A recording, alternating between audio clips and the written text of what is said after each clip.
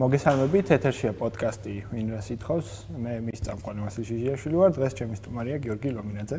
მადლობა გიორგი რომ გვესტუმრე. მადლობა მოწვევისთვის და მივესალმები მაყურებელს. ძალიან მოკლედ ვიტყვი მაყურებელს რაზე ვისაუბრებთ.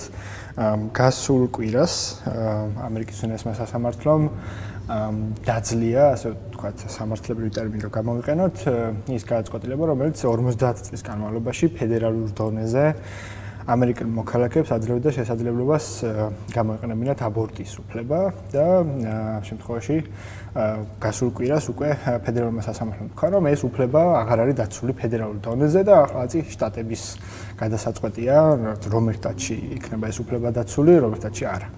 ამ გადაწყვეტილებას თლად ესე დიდად არ მოყვა ჩვენში გამოხმაურება, მაგრამ მაინც არის რაღაც. არა, იყო კი რაღაც გამოხმაურებები და უკმაყოფილება. ეს მედია არ დაინტერესდა თლად, მაგრამ გარკვეული ჯგუფებში, რომელსაც აინტერესებთ ეს თემები, მაინც მოყვა გამოხმაურება და ჩემი მიზანია ამ თემის გარშემო ორი მნიშვნელოვანი პოზიცია რაც არის, ანუ ერთი ადამიანები, რომლებიც თვლიან და ამ შემთხვევაში შენ ხარ ეგეთი ადამიანი, რომელიც თვლიან, რომ აბორტის უფლება არ არსებობს, ანუ არ არის ეგეთი უფლება და მეორე პოზიცია, რომელიც ამბობს, რომ პირიქით pro-choice, ანუ ადამიანს ამ შემთხვევაში ქალს უნდა ჰქონდეს არჩევანი, გაიკეთოს თუ არა აბორტი. მეორე პოზიციის წარმომადგენელი შემდეგ გადაცემებში გვეყოლება, მაგრამ ამ შემთხვევაში შენგან დავიწყებთ. შენი პოზიცია ეს ცნობილია, ვინც არის ამ თემით დაინტერესებული, მათში რომ შენ ხარ ესეთი კაცრად ჩამოყალიბებული pro-life პოზიციის მხარდამჭერი, რაც გულისხმობს, რომ აბორტის აკრძალვას ემხრობა. მაგრამ მანამ უშუალოდ მაგ თემაზე ვისაუბრებთ, ეს აბორტის აკრძალვის არგუმენტები რა არის და ასე შემდეგ. მინდა რომ ამერიკის უზენაეს სასამართლოს გადაწყვეტილებით ის მიმოხილვით დავიწყოთ, ხო? ანუ ეს გადაწყვეტილება არის ცნობილი, იმით რომ დაიძლია ის როე ვეიდის წინააღმდეგ 1973 წლის გადაწყვეტილება, 50 წლიანი თითქმის ნახევარსაუკუნოვანი გადაწყვეტილება და ამით დავიწყოთ. შენ როგორ უყურებ მაგას და მე გადავიდეთ უკვე აბორტის მომხრე მოწინააღმდეგე პოზიციებს. ხო, დავიწყოთ, ესე იგი ამ უზენაეს სასამართლო რა არის ზოგადად, იმიტომ რომ შეიძლება ბევრმა არ იცოდეს, ხო? შენ მე მგონი უფრო კარგად ერკვე ამ საკითხში, მაგრამ მეც ახლა რაც კიდე შევასწავლე და თუ რაღაცა სისულელეს ვიტყვი შემისწორე, ხო? ანუ უზენაეს სასამართლო არის თქვათ ესე ვთქვათ ამ სასამართლოსი ზოგადად სასამართლო branch, ხო? ანუ ერთ-ერთი განშტოების ხელისუფლების უმაღლესი საფეხური, ესე ვთქვათ, რომელიც წყვეტს რამდენად შეესაბამება სხვა კანონები კონსტიტუციას.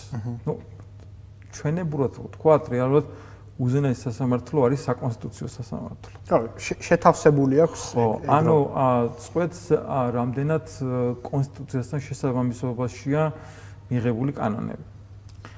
ან სხვა გადაწყვეტილება, კანონი შეიძლება არც ერქვას რაღაც გადაწყვეტილება იყოს, რომელიც არ უნდა იმოდიოდეს წინააღმდეგობაში კონსტიტუციასთან.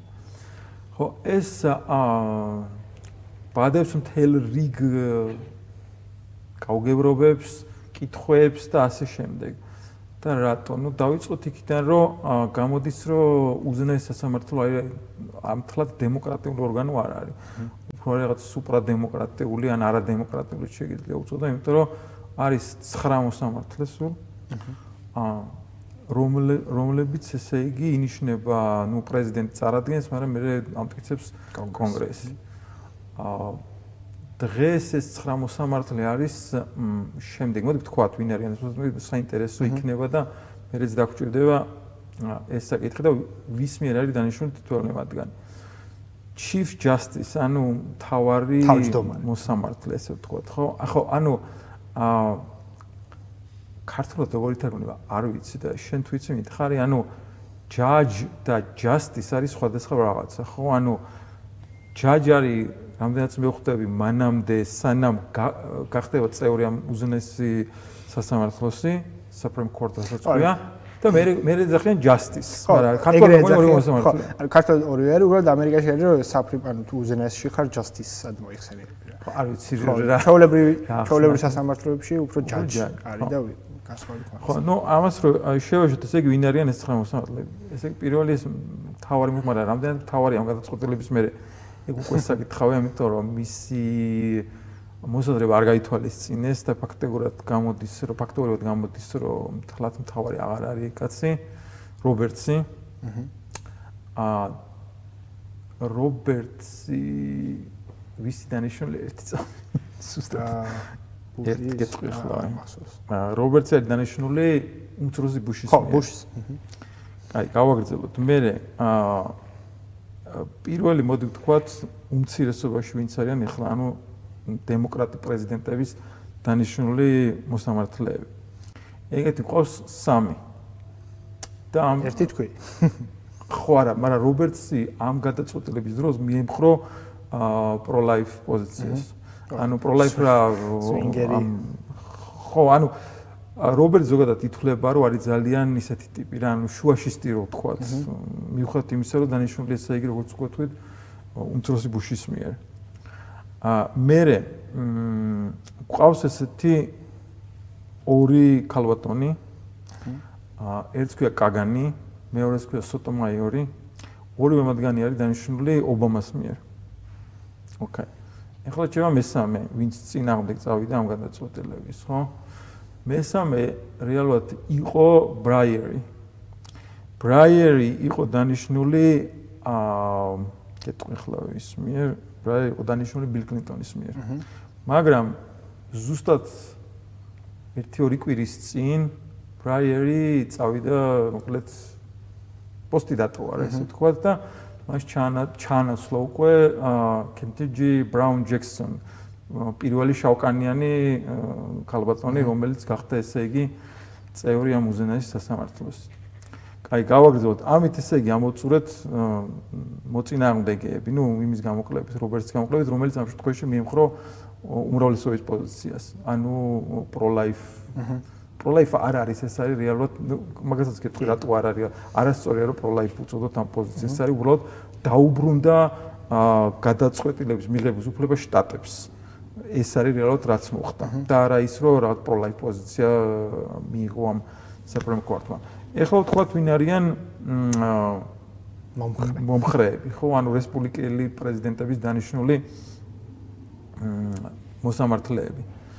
ყველაზე ძველი ამათგან არის თუ არ ვწდები ვინ? ეგ არის თომასი, რომელიც არის შავკანიანი, ოღონდ ყავს მეუღლე თეთრკანიანი თამასები, მithმა ხოლმე და ზოგადად დემოკრატები ვერ იტანენ სასტიკად, იმიტომ რომ თვლიან რომ რაღაც მოღალატეა და მთელი ამბებია. მით უმეტეს მის მეუღლესაც ვერ იტანენ და მოკლედ, კაი, არ გვინდა მაგაზე. შემდეგ ესე იგი ყავს ვინ? შემდეგ ასევე ხო, ეს თომასი არის დანიშნული ბუშის მიერ, მაგრამ მამა ბუშის მიერ. არა ჩვენთან რო იყო იმ ბუშის მიერ. ხო. შემდეგ ყავს ესე იგი ეს ალიტო. სემუელ ალიტო, რომელმაც ზუსტად დაწერა ეს თავარი გადაწყვეტილება, რომლითაც მოხდა ამ Roe versus Wade-ის ამოყირავება, ან გაუქმება, რა ვიცი ქართულად როგორ არის, სწორედ overturned ეძახიან. დაძლევა ხო ინგლისურად. ალიტოც არის დანიშნული ჯორჯ ბუშ უფროსის მიერ. ანუ ესეც კაი ესეთ ძველი ბოდიში არა, ალიტო არის უფროსის მიერ დანიშნული. ხო, შემიშალა. შემდეგ ესე იგი ყავს 3 მოსამართლე, რომლებიც არიან დანიშნული ტრამპის მიერ. და ზუსტად ამან შექმნა ეგეთი მდგომარეობა, რომ ეს უზენაეს სასამართლო შეიცვალა სასარგებლოდ იმისა, რომ მომხდარიყო ამ Roe versus Wade-ის დაძლევა. ხო, ეგენი არიან ვინ? კავანა, შემდეგ ყავს გორსუჩი და ბოლოს ვინც დანიშნა ქალბატონი, ეს არის მონაცვლე. ხო, ეს არის ბერეტი, ხო? ესე იგი, ზუსტად ეს მესამე მოსამართლე ბერეტი დაინიშნა ერთი მნიშვნელოვანი მიზეზის გამო, მანამდე იყო ასევე ბილ კლინტონის დანიშნული რუთ ბეიდერ გინზბურგი, რომელიც იყო ხნიერი ქალბატონი და ბევრი ფიქრობს, რომ ზუსტად იმიტომ, რომ ის არ გადადგა მაშინ, როცა ობამა იყო პრეზიდენტი და დაელოდა, ანუ დაელოდა ხა იმ რა იცოდა ის მოკვდებოდა, მაგრამ ნუ ისე გამოვიდა, რომ გარდაიცვალა მაშინ, როცა ტრამპი იყო პრეზიდენტი და ამან ტრამპს მისცა საშუალება, რომ შეეყვანა ესე იგი ეს არც დაელოდა, რაც ტრადიცია იყო, მაგაც ხო, არა, ნუ ვალდებულება არ ქონდა, არც დემოკრატები არ ელოდებიან ხოლმე, არ არის ესე და მოკლედ შეიყვანა ეს ბერეტი მესამე მოსამართლედ, რომელიც იყო მის მიერ დანიშნული და ამან ფაქტობრივად გამოიწვია ეს მდგომარეობა, რომ უმრავლესობა გადაიხარა ამ Roe versus Wade-ის დაძლევის ან გაუქმების ან ამოყირავების მხარეს. მოდი ახლა ვთქვათ, რა იყო საფუძველი ჯერ Roe versus Wade-ის მიღების და მერე მისი გაუქმების, ხო ესეც საინტერესოა. როგორც ჩვენ თქვი Roe versus Wade მიიღეს დაადგინეს ან როგორც დააკანონეს 1973 წელს.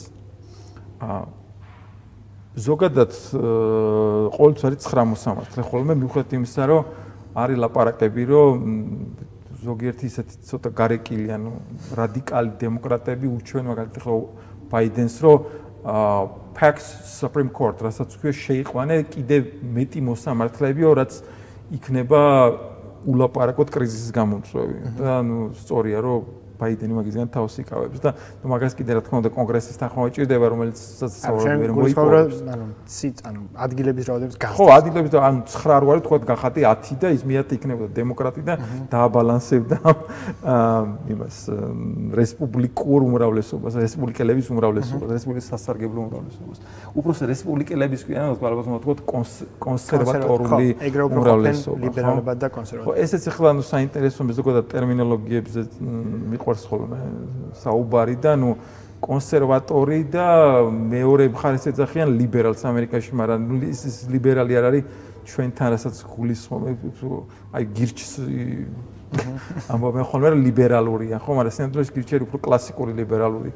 ამერიკაში ლიბერალური ნიშნავს უფრო აი მემარცხენე მოსოციალისტო ეგეთ რაღაცას. უფრო სწორი ჩემი ტერმინი იქნება უფრო შესაბამისით კონსერვატიულიც თუ ეძახი იმ მხარეს, უფრო მემარჯვენე მხარეს, ამ მხარეს რო უწოდო პროგრესული, ხო?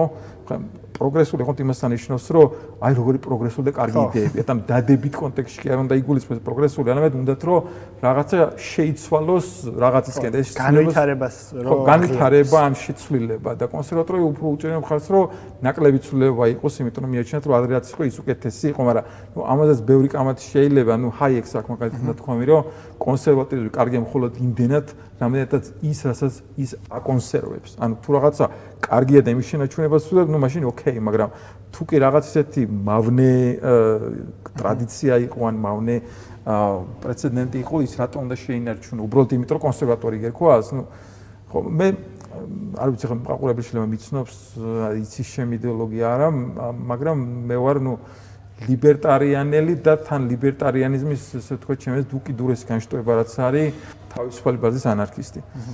შეიძლება კიდე ვოლუნტარისტი მიწოდო, იმიტომ რომ ვთვლი რომ ზოგადად ნებისმიერი სახის და ნებისმიერი ვინმეს მიერ ძალადობის გამოვლენა არის მიუღებელი და აქ გულისხმობა რა თქმა უნდა მთავრობაც, ნუ რა თქმა უნდა ინდივიდებსაც უნდა არ უნდა კონდეთ ამის უფლება, მაგრამ ნუ მთავრობასაც, მაგრამ ჩვენ ზოგადად ადამიანების უმრავლესობა თვლის რომ მთავრობას აქვს ძალადობის ლეგიტიმური უფლება, ნუ მე არ ვთვლი ეგრე. ხო და ეს ჩვენი кейსიც რაღაცა იგივე. ხო, აი ახლა ნელა გადავიდეთ მოკლედ ამ მსჯელობაზე, ახლა ძალიან შორს რა წავიდა ამ იდეოლოგიურ მსჯელობაზე, მაგრამ თუმცა ეს რელევანტურია რა თქმა უნდა და მოგვიწევს ამაზეც ლაპარაკი.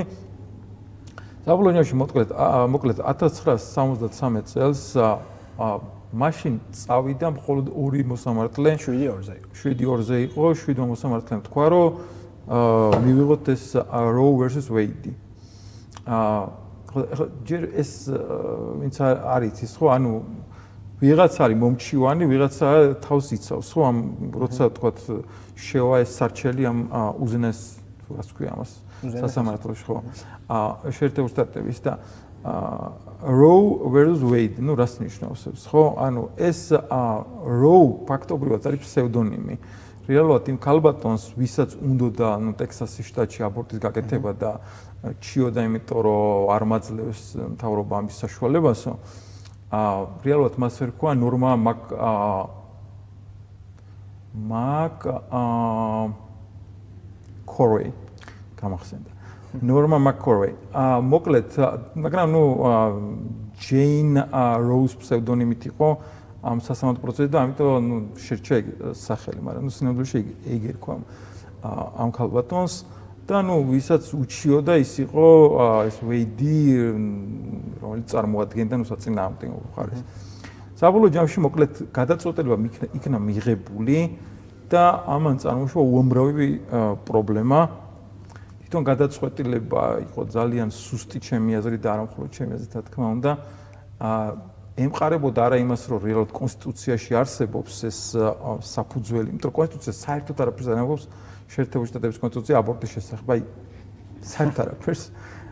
ერთადერთი რაც იპოვეს ხელჩასაჭიდი ამ 7 მოსამართლემ, რომელიც დააკანონა ეს Roe vs. Wade, იყო ის, რომ არსებობს privacy ქართულად როგორ ვთარგმნოთ, ანუ კონფიდენციალობის თუ ან კერძოობის არ ვიცი რა არის სწორი.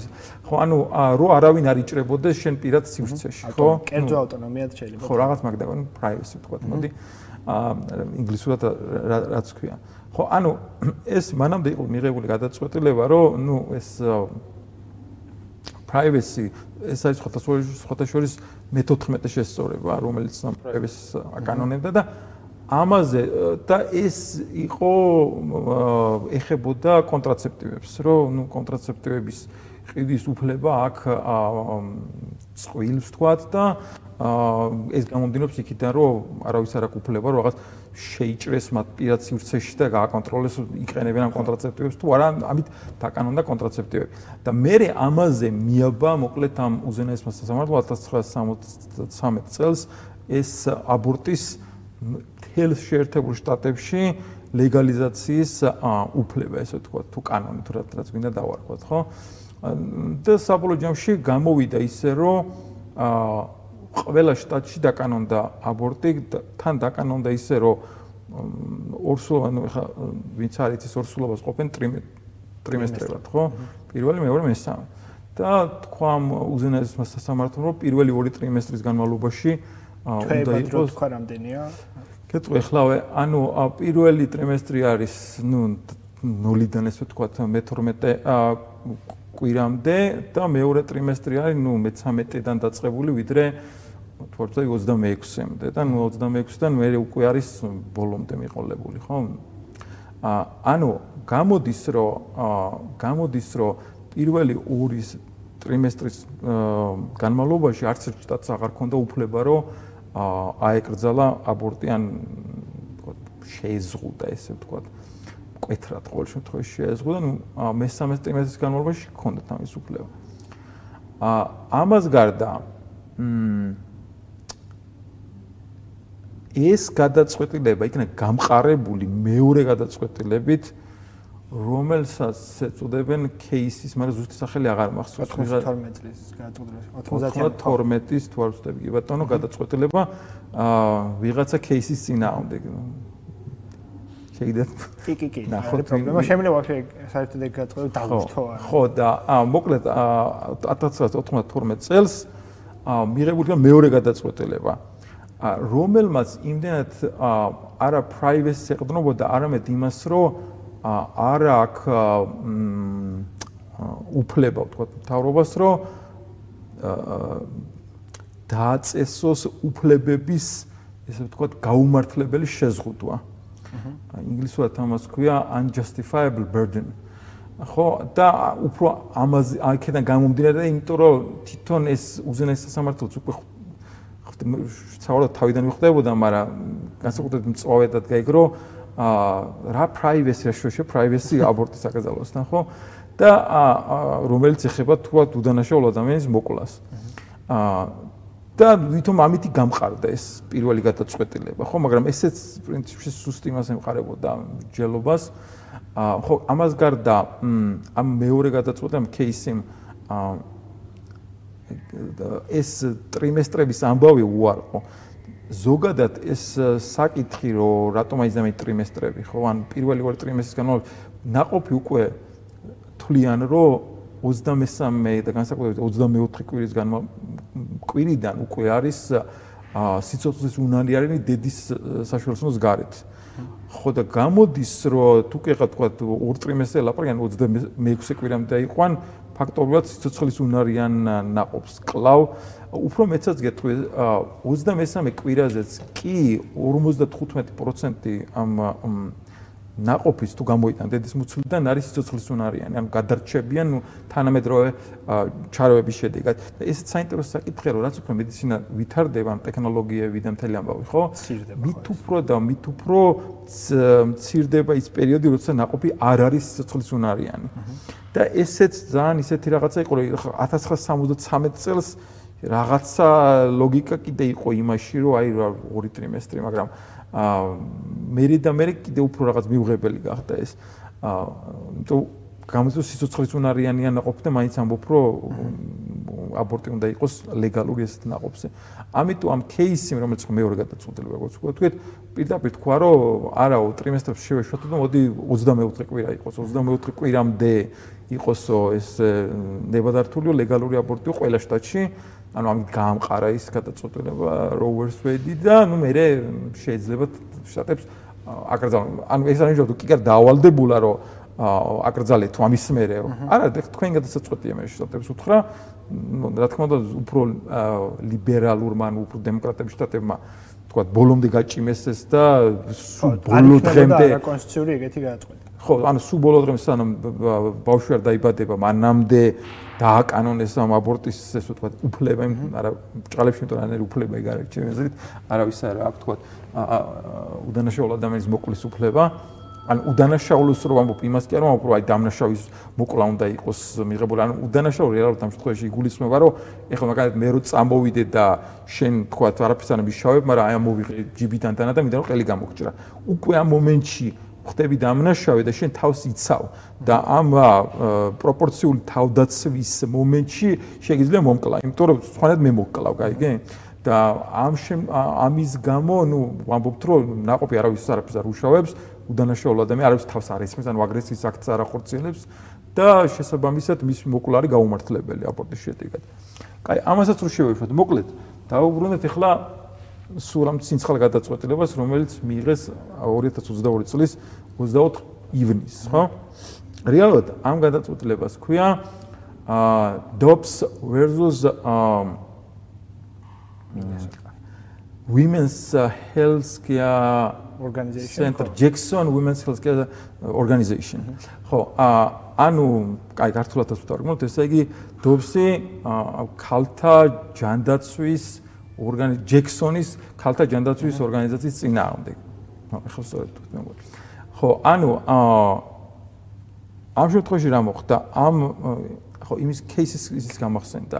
იქ იყო Planned Parenthood versus case. ანუ Planned Parenthood-მა უჩივლა ამ кейსის. და ამ შემთხვევაში ვინ იყო მომჩიმარი იმან რა ქვია ამ ორგანიზაციამ ჯექსონის ქალთა რაღაცამ სული სახელი ვთქვი უკვე უჩივლა მოკლედ ამ Dobbs-ი არის ვინ ახლა ეს არის ამბავი ხდება მისისიპის შტატში 2018 წელს მოკლედ მისისიპის შტატში ამ შტატმა დააკანონა აბორტის საკრძალვა აბა თუ გავიხსენე მე 15 კვირის მერე არა 24 კვირის მერე რაც მოკლედ кейსი რასაც აკანონებდა ამბობდა რომ ოკეი ამის შემდეგ შეგიძლიათ დაკრძალოთ მისისიპი თქვა რომ არა მკიდია ეგ გადაწყვეტილება მე ვკრძალა მოკლედ 15 კვირიდან და ეს რა თქმა უნდა ჯახში მოვიდა წინამდებობაში მოვიდა უზენაეს სასამართლოს ორივე მანამდელ გადაწყვეტილებასთან ანუ Roe Wade-ისთან და кейსისთან და кейსი versus Planned Parenthood-თან და რა თქმა უნდა ნუ დემოკრატებმა ეს გაასაჩივრეს, იჩივრეს და წავიდა ეს кейსი, ჯერ გაიარეს ქვედა ინსტანციები როგორც ხდება ხოლმე და ავიდა მერე მივიდა Supreme Court-ამდე. ცოტა უცნაურია რომ ამდენი ხანი დაჭირდა იქამდე მისვლას, იმიტომ კანონი მიიღეს 2018-ში მისისიპიში და გადაწყვეტილება მიიღეს 2022 წლის ივნისში, მაგრამ რაღაც ახსნა აქ ალბათ მაგას დიდათ არ დავინტერესებ რომ მაგით, მაგრამ ნუ საბოლოო ჯამში ეს მისისიპის კანონი მივიდა ამ იმამდე, ხო Dobbs-ი ვინ არის? Dobbs-ი არის ვიღაცა ჯანდაცვის მინისტრი თუ რაღაც მაგდაგვარია მისისიპის შტატში. დიდი პრინციპული მნიშვნელობა არ აქვს.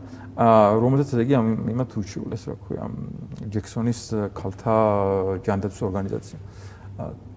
ხო, და მოკლედ გადაწყვეტილება მიღებული იქნა ესეთი, ამ ალიტომ დაწერა ჯერ დრაფტი, რომელიც სხვათაშორის გაჟონა მაისში ამავე წლის და ეს იყო ნუ დიდი როგორ თქვა სკანდალი, იმიტომ რომ წესით არ უნდა გაეჟონა, ვერც გაარკვიეს ვინ გაჟონა ჯერჯერობით და ორივე მხარეს შეიძლება ქონოდა мотивация რომ გაჟონილიყო, იმიტომ რომ დემოკრატებს შეიძლება ნდომოდათ რომ აი რაღაცა დიდი ამბავი ატყდებოდა და ეს იქნება წმეხის ქვეშ შეიცვალოს ამ უზენაეს სასამართლომ გადაწყვეტილება, მაგრამ ნუ რესპუბლიკელებს შეიძლება პირიქით უნდათ რომ თუ იმათ მოახდინეს გაჟონის ორგანიზება რაღაცნაირად ფიქრობენ რომ რომელსაც მოსამართლეს კლერკმა გაჟონა, მაგრამ ნუ ზუსტად არავინ არ იცის და რესპუბლიკელებს კიდე ის უნდათ რომ აი გაჟონა და მოკლედ ეხლა მაგრად დადგნენ ეს მოსამართლე. ხარდაჭერა რომ ხო რაღაც მოკლედ უფრო მე მგონი დემოკრატების მოწყობილია გაჟონა ვიდრე რესპუბლიკა იმათ უფრო მეტი სურვილი შეიძლება ქონოთ, მაგრამ ზუსტად თავს ვერ დავდებ მაგაზე. საბოლოო ჯამში მიღებული იქნა ეს გადაწყვეტილება, პრინციპში დიდი იცვლება არ არის რაც გაჟონა იმასა და ამას შორის. და ახსნა იყო ესეთი რომ და აქ მოკლედ მივდივარ ძალიან საინტერესო საკითხამდე, როგორ ახსნა ამ უზენაესმა სასამართლომ რატო უნდა დაეძლია ეს Roe versus Wade და Planned Parenthood versus Casey. ეს ორი გადაწყვეტილება. მთავარი რასაც დაეყრდნო შეიძლება თლათ მთავარი არა, მაგრამ ერთ-ერთი ძირითადი არის კიდე მანამდე 1997 წელს შეიძლება მაყურებელს ცოტა ვაბნებთ ამდენი გადაწყვეტილებით, მაგრამ ნუ თუ გინდათ რომ რეალურად გაერკვეთ რა ზელაპარაკი აუცილებელი ამ გადაწყვეტილებების ხსენება.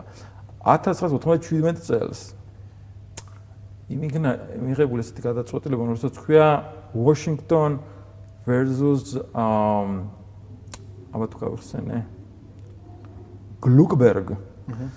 ხო, ანუ ეს გადაწყვეტილება რაც გულისხმობდა, გასაჩივრებული იქნა გადაწყვეტილება, რომ ამერიკაში აკრძალულია ევთანაზია კი არ ქვია, ამას ქვია assisted suicide, ანუ დახმარება თვითმკვლელობაში, ესე ვთქვათ, ნუ ვთქვათ აი ძიმე ამოტყოფები რო არიან და ვთქვათ რაღაც კიბო აქვს მე 4 სტატის ადამიანს იტანჯება და უნდა რომ დაასრულოს სიცოცხლე, ექიმს არ აქვს უფლება რომ მისცეს რაღაც ისეთი წამალიან ისეთი საშუალება, რითაც მოუსწრაფებს სიცოცხლეს, ხო, ეს არის აკრძალული. და რატო ეხლა ეს რელევანტური ამ შემთხვევასთან, იმიტომ რომ როცა ეს გადაწყვეტილება იქნა მიღებული, საფუძველი რატო თქვა უზენაესმა სასამართლომ 1997 წელს, რომ ამის დაკანობა არ შეიძლებაო, ის არის რომ ესეთი ლოგიკა იყო, რომ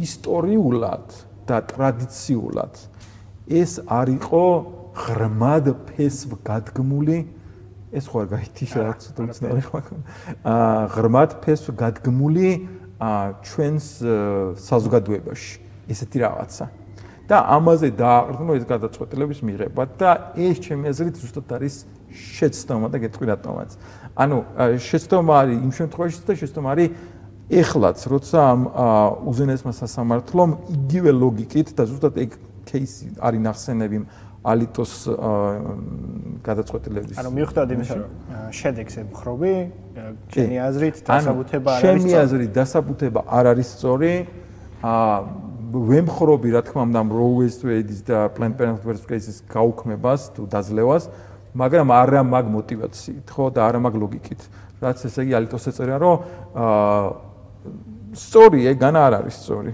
განა არ არის სწორი სწორია რომ აბორტი მართლაც ზუსტად ისევე როგორც ასისტირებული სუიციდი არ იყო ღრმად ფესვ გადგმული ტრადიცია და რაღაც ისტორიულად ტრადიციულად და ისტორიულად არ იყო ღრმად ფესვ გადგმული ამერიკულ საზოგადოებაში როცა კონსტიტუცია მიიღეს ფაქტობრივად 13 შტატი იყო ხო თავიდან ყველა შტატში იყო აბორტი აკრძალული მერე კიდე ეს მე-14 ამენდმენტი, ანუ შესწორება როცა მიიღეს, რომელზეც ნუ დააყრდნეს ეს Roe versus Wade-ის privacy. მაშინაც უფრო მეტი შტატი იყო, მაგრამ მათი უმრავლესობა კრძალავდა აბორტს. და უფრო მეტიც 1973 წლის მდგომარეობით შტატების სადღაც 3/4, ну მაშინ უკვე 50 შტატი იყო, ასევე ეკრძალავდა აბორტს. და ну რომელიც არ კრძალავდა, იქაც რაღაც შეზღუდვები, ну ზოგ შტატს კი ქონდა რაღაც ბოლომდე გაჭენებული აბორტის უფლება, ესე ვთქვათ, მაგრამ უმრავლესობა მოკლედ კრძალავს 3/4 კრძალავდა. აქედან გამომდინარე, მართლაც ლოგიკურია იმის თქმა, რომ ეს არ იყო ამერიკის ესე ვთქვათ ტრადიცია, არც ისტორია, რომ აბორტი ყოფილიყო ლეგალური. მაშინ შეიძლება მკითხო, რომ რატო ამბობ, რომ არ ვემხრობი მაგ მოტივაციით ამ გადაწყვეტილების გაუქმებას. და აქ მივდივართ ზუსტად ეგრეთ წოდებული ბუნებითი უფლებების საკითხთან. ამის აპოლოგეტი ესე ვთქვათ, ან შეიძლება პირველი ვინც ამაზე ლაპარაკობს, შემთხვევით პირველი არ იყო, მაგრამ პოპულარული გახადა, იყო ეგეთი თომას აკვინუსი, რომელმაც აკვინელი ქართულად. ხო, აკვინელი ალბათ ქართულად, ოკეი. რომელიც ამბობდა მათ შორის, გარდა იმისა, რომ ამაზე ლაპარაკობდა, მე disclaimer ესე ვთქვათ, ანუ გამჟღავნება ჩემი მხრიდან, მე თვითონ ვარ ათეისტი, არა ვარ ბორწმუნე, ანუ ყველაფერს რასაც შემდეგ ვილაპარაკებ, თვითონ აბორტზეც, ხო, ამას ყველაფერს მე თვლი იქიდან გამომდინარე, რომ ვთვლი, რომ უდანაშაულ ადამიანის მოკვლა არის მიუღებელი და არა იმიტომ, რომ რაღაც ვთვლი, რომ რაღაც ღმერთი და ბიბლიაში ესე წერია, რაღაც საერთოდ არ მაინტერესებს ეგ საკითხი. არ მაინტერესებს რა, არარელევანტური მგონია, როცა ვლაპარაკობთ აბორტის აკრძალვაზე. ამას რო შევეშვათ დროებით, დაუბრუნდეთ ამ თომას აკვინელს.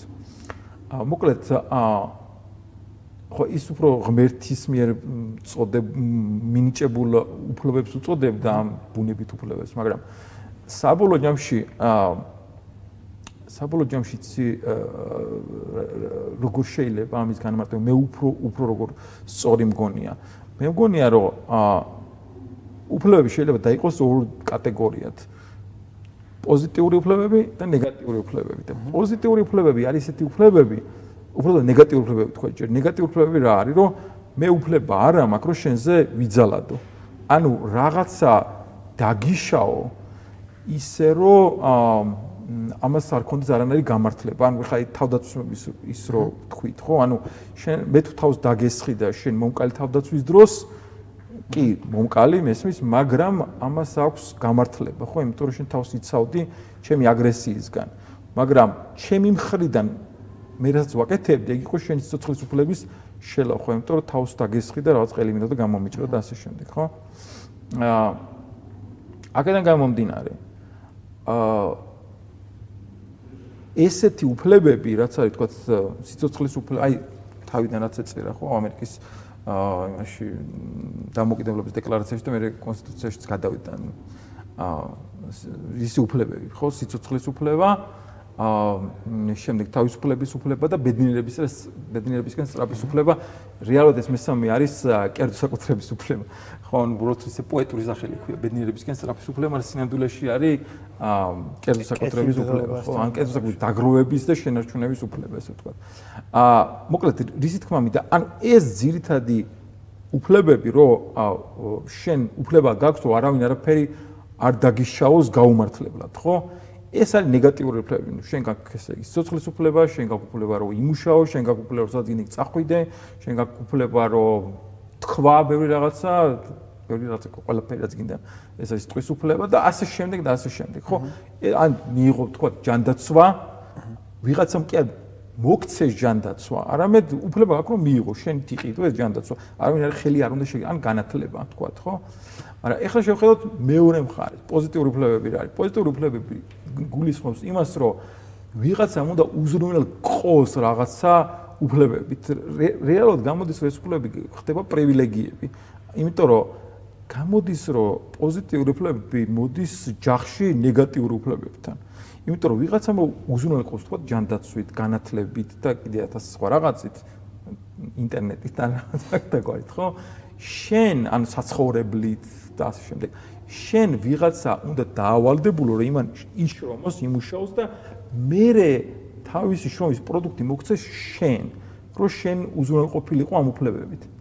და და გამოდის რომ პოზიტიური უფლებები ლახავენ ნეგატიურ უფლებებს, იმიტომ რომ არავის არ აქვს შენი გაქურდვის ან გაძარცვის უფლება და გადასახადები სხვა რა არის თუ არა დაკანონებული ძარცვა ან ქურდობა, ხო? ამიტომ გადასახადები რითაც ხდება ამ პოზიტიური უფლებებით უზრუნველყოფა ადამიანების, ხო, ან ბენეფიციარების, ესე ვთქვათ, ჩვენთან რო ვართ ხოლმე ლამაზი სახელი, რეალურად ლახავს ნეგატიურ უფლებას იმისა, რომ მე არავინ არ წამართვას გადასახადები. მაგრამ ეს მარტო ეგ არ არის, კიდე ბევრი სხვა რაღაცაც არის, ხო? მაგალითად, იგივე ამერიკას აქვს ჩაკეტილი საზღვრები, ხო?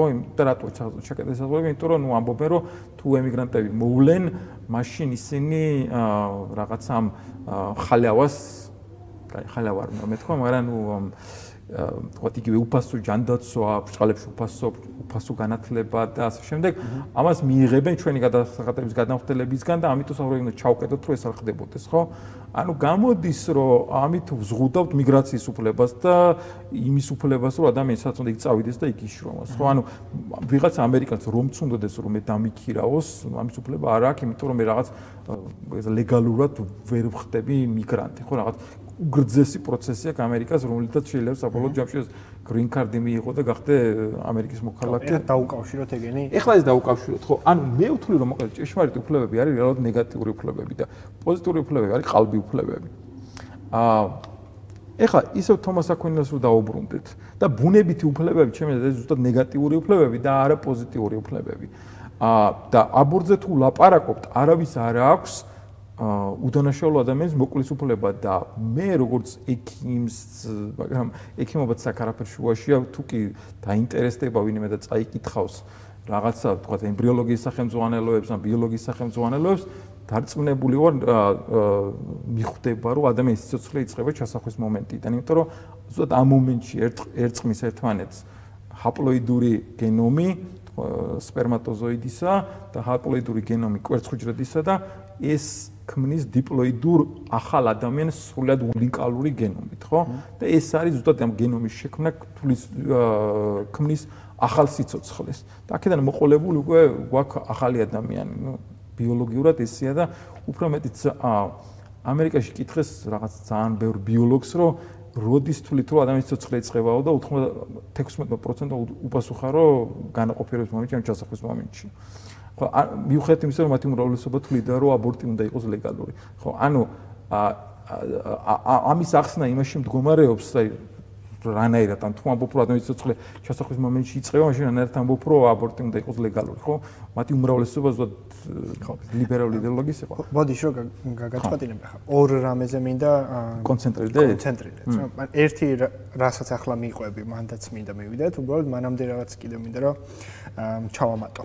რა შენს დაწერე რა მათ შორის წავიკითხე რომ ეს გადაწყვეტილება Roe vs Wade-ის დამძლევა გადაწყვეტილება თლად აბორტის აკრძალვასთან არ იყო დაკავშირებული და ეგრე ხსნიდი პირიქით ეს იყო ისეთ გადაწყვეტილება რომელიც აბორტის მომხრეებსაც უნდა ახარებდეთ და ხსნიდი რომ თან ეგრე არ მithom ამის უბრალოდ ისე ვთქვი რომ ეს არ არის რეალურად დიამეტრულად საწინააღმდეგო Roe vs Wade-ის.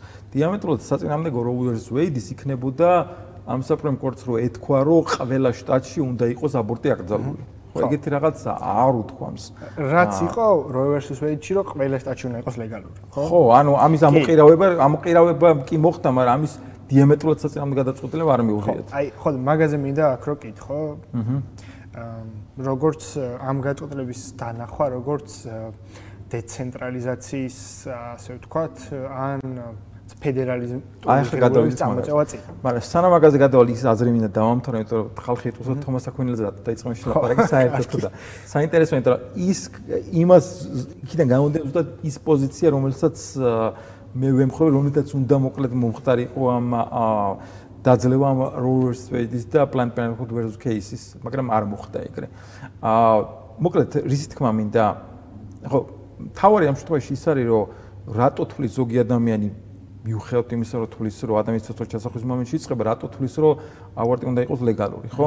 გარდა ის პრაგმატული, ჩემს არასწორი პოზიციებისა, რაც არის თქვა რაღაცა ფსევდოპრაგმატული, იმიტომ რომ ესეც გაყალბებული სტატისტიკა, რითაც თქვა მოხდა 1973 წელს ამ Roe vs Wade-ის მიღება, ხო? რაღაც გაბერეს ეს ძალიან რიცხვი, რაც გულისხმობდა იმას, რომ ვაი უამრავი ქალი იღუპება იმის გამო, რომ აბორტი არის აკრძალული. ეს ეგეთი ორგანიზაცია არის NARAL. ამ NARAL-ის ხელმძღვანელი ვინც იყო მაშინ, ეს ძალიან იყო უბრალოდ ძალიან აბორტის მომხრე ორგანიზაცია, რომელიც იბრძოდა მოკლედ ამ როვერს ვედის მისაღებად ზუსტად, მაგდაგვარი რაღაც მისაღებად. და იმის პრეზიდენტი ვინც იყო, გვარდამავიწყდა, მაგრამ ის ადამიანი მოკლედ მერე გახდა პროლაიფერი, შეიცვალა მთლიანად წარმოდგენა და იმან ზუსტად გაამჟღავნა ეს, რომ ვიტყუებოდით ხო, იმისთვის რომ ეს გადაწყვეტილება გაგვეთრეაო, მოკლედ საზოგადოების აზრი უნდა შეგვიცვალაო და ერთ-ერთი ეგ იყო, რომ ყვითრად გაბერეს ის რიცხვი, რომლითაც მოახდინეს ამ ზემოქმედება ადამიანებზე, რიცხვი რა რიცხვია ლაპარაკი, რომ ვითომ უამრავი ქალი იღუპება ამ იმის გამო, რომ აბორტი არის აკრძალული. რაც ამას არ შეესაბამებოდა და უფრო მეტიც ყოველწლიურად ეგ ამ არალეგალური აბორტების შედეგად გარდაცვლილი ქალების რაოდენობა კლებულობდა, იმიტომ რომ ანტიბიოტიკები, უკეთესი სამედიცინო სერვისები აუმჯობესებდა ამათ დახმარებას, ხო? მაგრამ ეს არის პრაგმატული მხარე, ამაზე კიდე შეგვიძლია ვილაპარაკოთ, იმიტომ რომ ძირითადად ამაზე აპელირებენ ხოლმე ის ადამიანები, რომლებიც განსაკუთრებით საქართველოში, რომლებიც არიან აბორტის ლეგალურების მომხრე. შანტაჟის მაგვარი რაღაცაა, რომ აკრძალავ და მაშინ ქალები დაიხოცებიან ბავშვებთან ერთად. ეგ გინდა?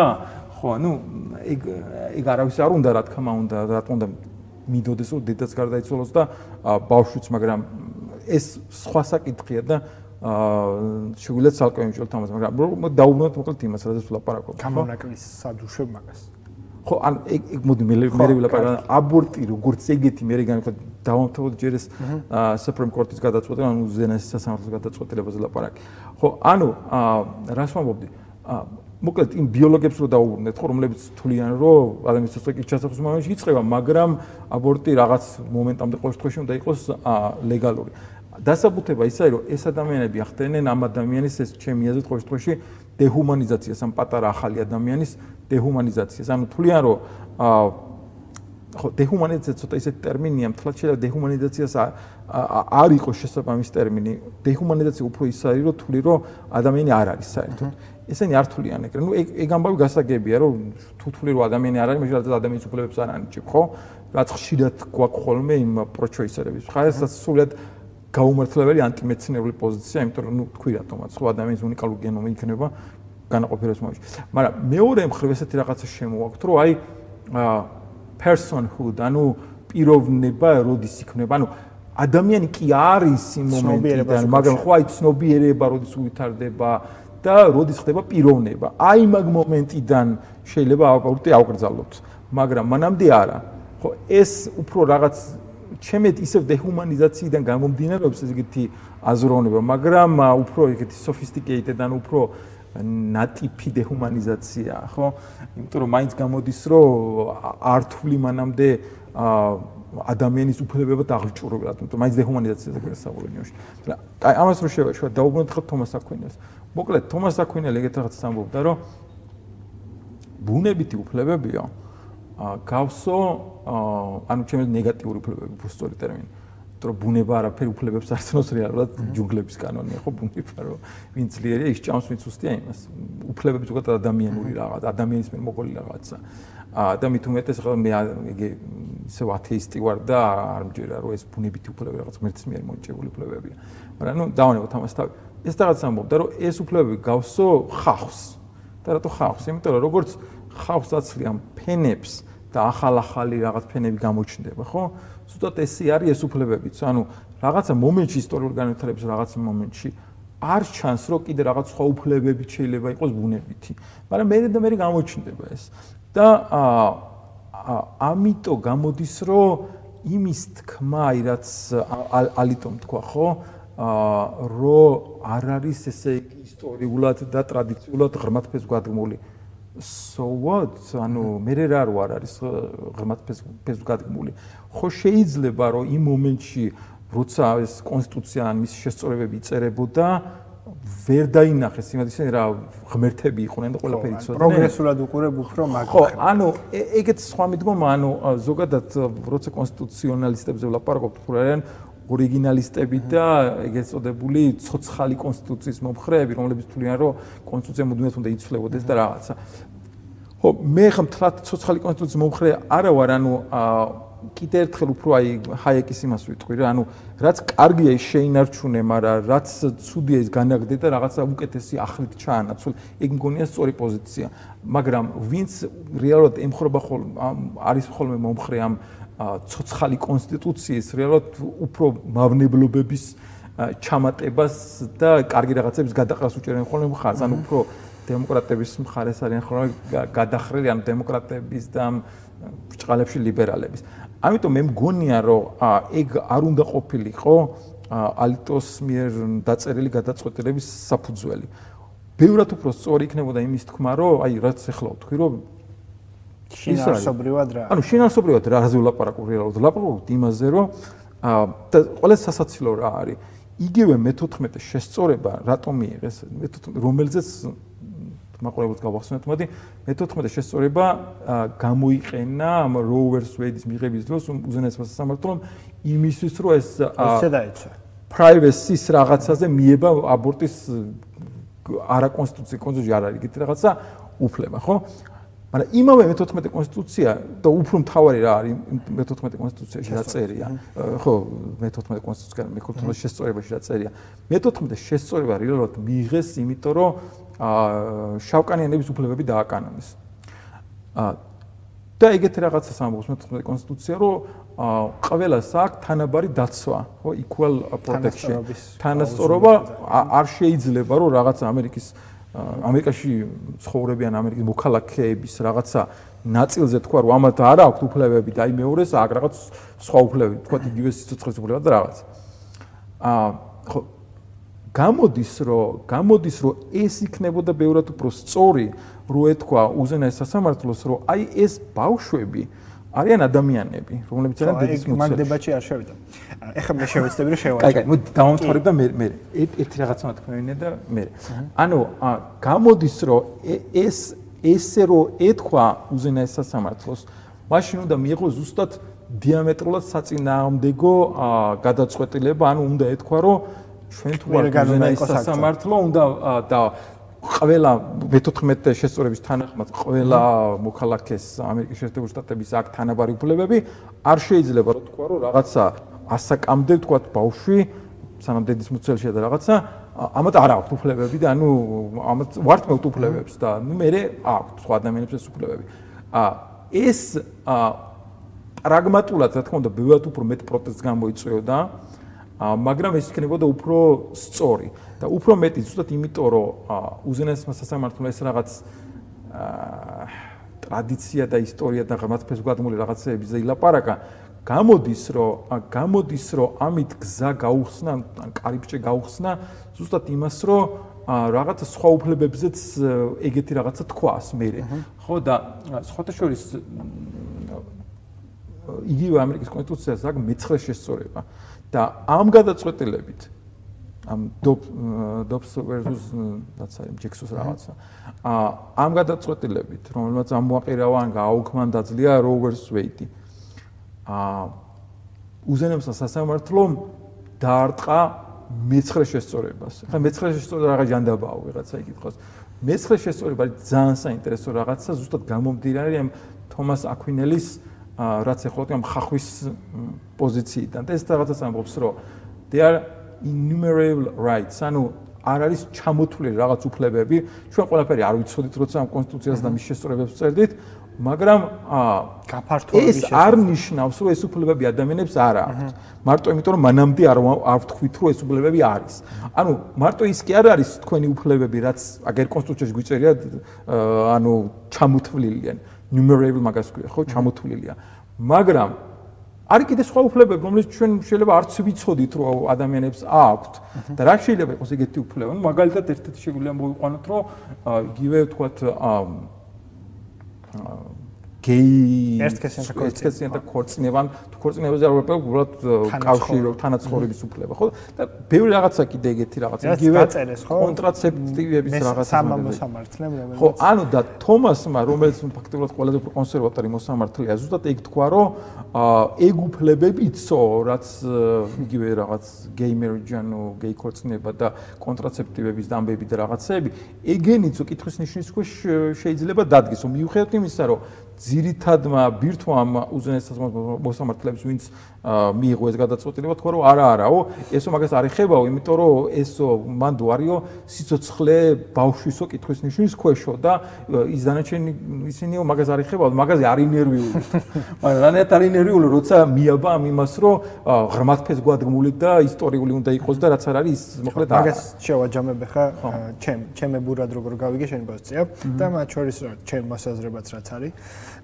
ეს სამუელ ალიტო რომელმაც დაწერა მთავარი პოზიცია რომელსაც მე გაყონენ მოსამართლეები მთავარი არგუმენტი მის მხრიდან ამ გადაწყვეტილებაზე არის ესეთი რაღაც რომ ის შეეცადა შემოწმებინა Roe versus Wade-ის ლოგიკა გამომდინარეობდა თუ არა კონსტიტუციიდან და ეს ორიგინალისტური მიდგომა მათ შორის რაც არის რომ შენ თუ კი კონსტიტუციაში არ გიწერია ის უფლება ან ის რაღაც საკითხი რომელიც მე მედავები და ჩემთან მოდიხარ როგორც უზენაეს სასამართლოსთან ჩემი მხრიდან იქნებოდა გადაჭარბება უზურპაცია მოსამართლის უფლებოსილების თუ კი გეტყოდი რომ კი არ წერია მაგრამ მაინც არსებობს და შესაბამისად დაახლოებით რასაც ამბობს მთავარი პოზიციის მქონე მოსამართლე ეს ალიტო ამბობს რომ ვინაიდან მე ვერ ვიპოვე კონსტიტუციაში ეგეთი ჩანაწერი რომელიც რაღაც ან მე-14 ან პირველი ან მე-5 ან მე-9 შესწორებიდან გამომდინარეობს მე ვამბობ რომ ესეთი უფლება არ არსებობს კონსტიტუციის დონეზე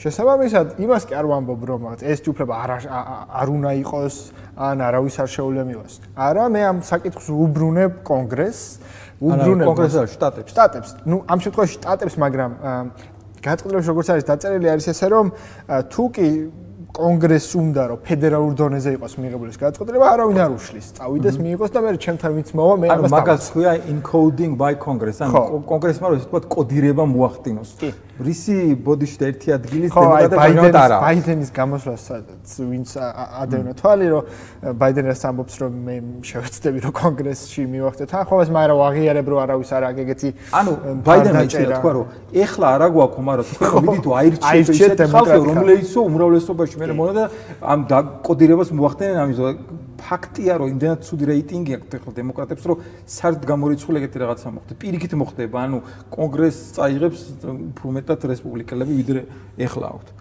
ხო და საბოლოო ჯამში გამოვიდა ეგეთი შემთხვევა ანუ ამ მთავარი პოზიციის მქონე მოსამართლემ თქვა რომ მე როგორც მოსამართლე და ჩვენ როგორც სასამართლო არ გვაქვს უფლება ისეთი რაღაც საკითხი მოვაწესრიგოთ და გადავწყვიტოთ ფედერალურ დონეზე, ანუ შტატის არამედ ყველა შტატის დონეზე, რომელიც გადაწყვეტილების უფლებამოსილებას არ გვაქვს. შესაბამისად, ამ შემთხვევაში ჩვენ რაღაც არასწორი წინადადება თქვენ, იმიტომ რომ ცირკულარული ის იყო. ჩვენ არ გვაქვს უფლება ისეთი გადაწყვეტილება დავაკავოთ, რომელიც გადაწყვეტილების უფლებაც არ გვაქვს.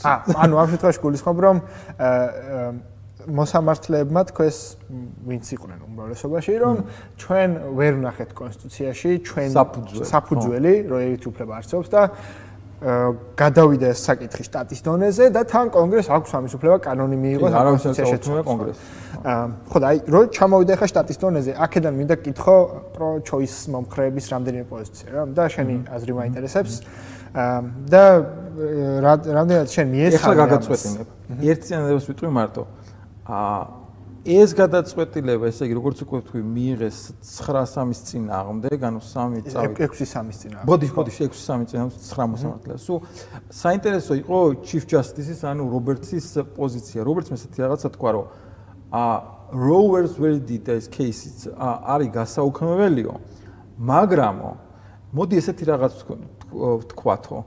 არა ბუდიშ შემეშალა Roe versus Wade არ გავაუქმოთო, მაგრამ Mississippi რასაც ამბობსო, ეგ დავაკანონოთო.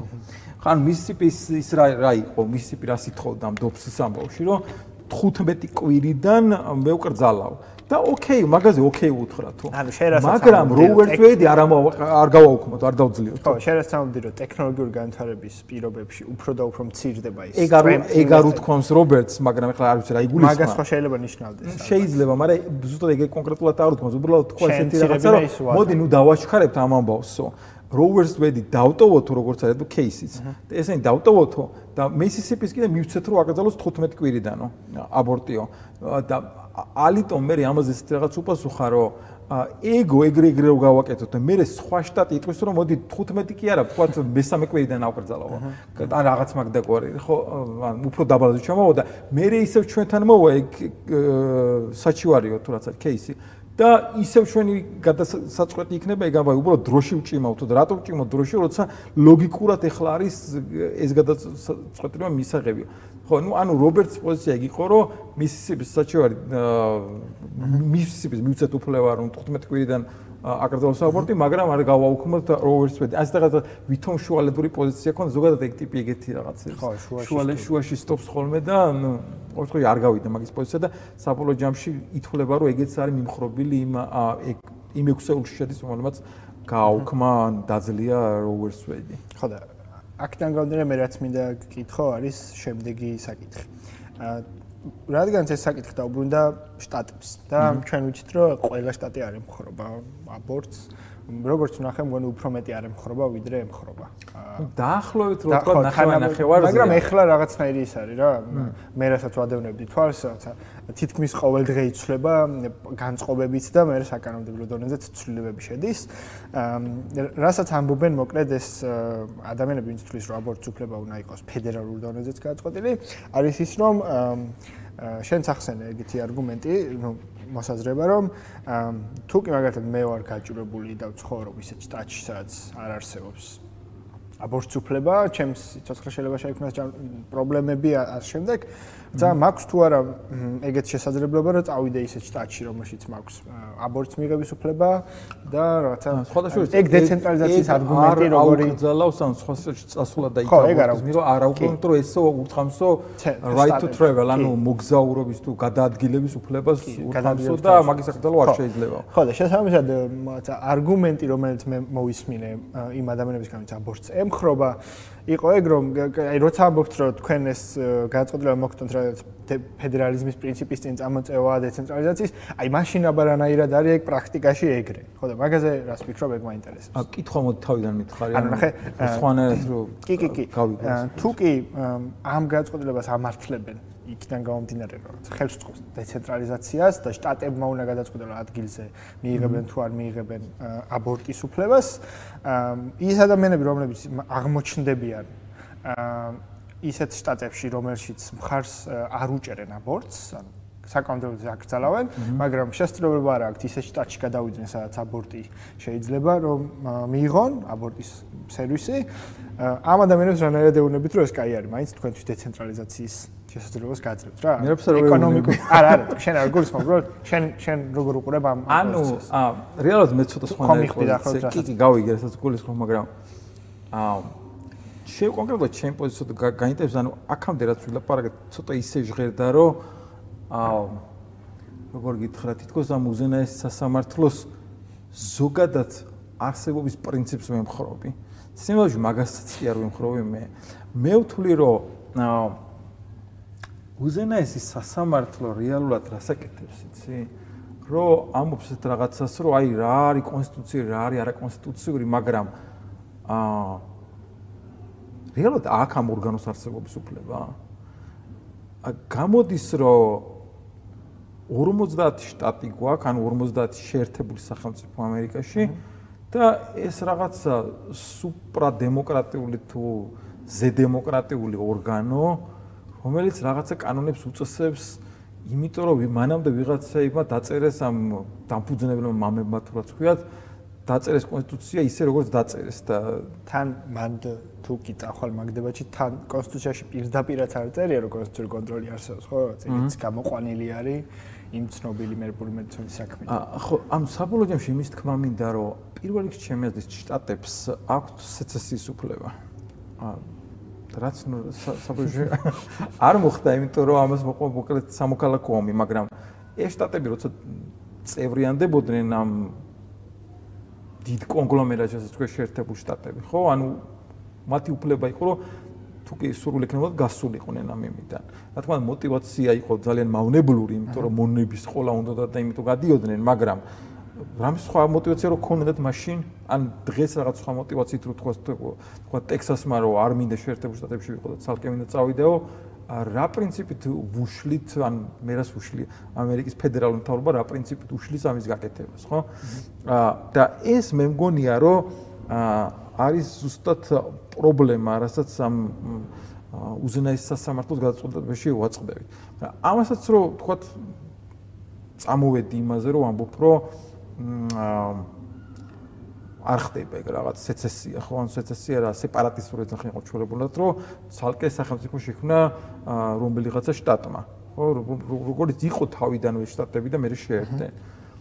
მაგრამ ეს უზენაეს სასამართლო გამოდის ერთი რაღაცა ორგანო, რომ ერთ დღეს მოუნდება და რაღაცა გადაწყვეტილებას თავს მოახვევს მთელი ამერიკის ყველა შტატს, ყველა მთელი მოსახლეობით.